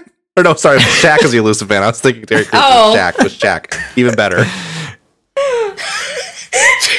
just going up to meet the elusive man for the first time. DJ Shaq is the elusive man. Okay. Oh, also, God. it was Kevin James's Rex. That's what it was. Okay. I'd watch it. Rex, Mall Cop, Paul Rex Blart. But he still had Seth Green as Joker. But do we think Seth Green will be Joker if they did a live action? I don't think so. I could see. I could see it. I don't know. I think they could, but I don't know. I think it makes more sense to just recast it. He just is Joker. Okay. Well, yeah. So Vampire the Masquerade Bloodlines 2. Maybe that game's never coming out. Maybe it will. I don't know. We'll see. I would like to play it, but I guess I'll play the first one instead. I'd like to play it if it's good. The first one's good. You can play it now. Does the first one hold up, would you Yes, say? absolutely. Okay. I think so. Because I saw it, because it's on my Steam wish list, and I saw it come up on sale. So I was There's like, a patch ooh, that fixes the biggest should I issue with buy that maybe? that game. They had to stop working on it after they put out the first patch, and there were still some bugs they needed to fix.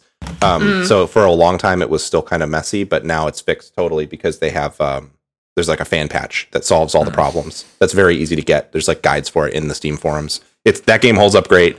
It's the RPG systems are a little like they're aged, but they're not. It still is a really great game to play and really fun if you like stuff like Dishonored and stuff like that.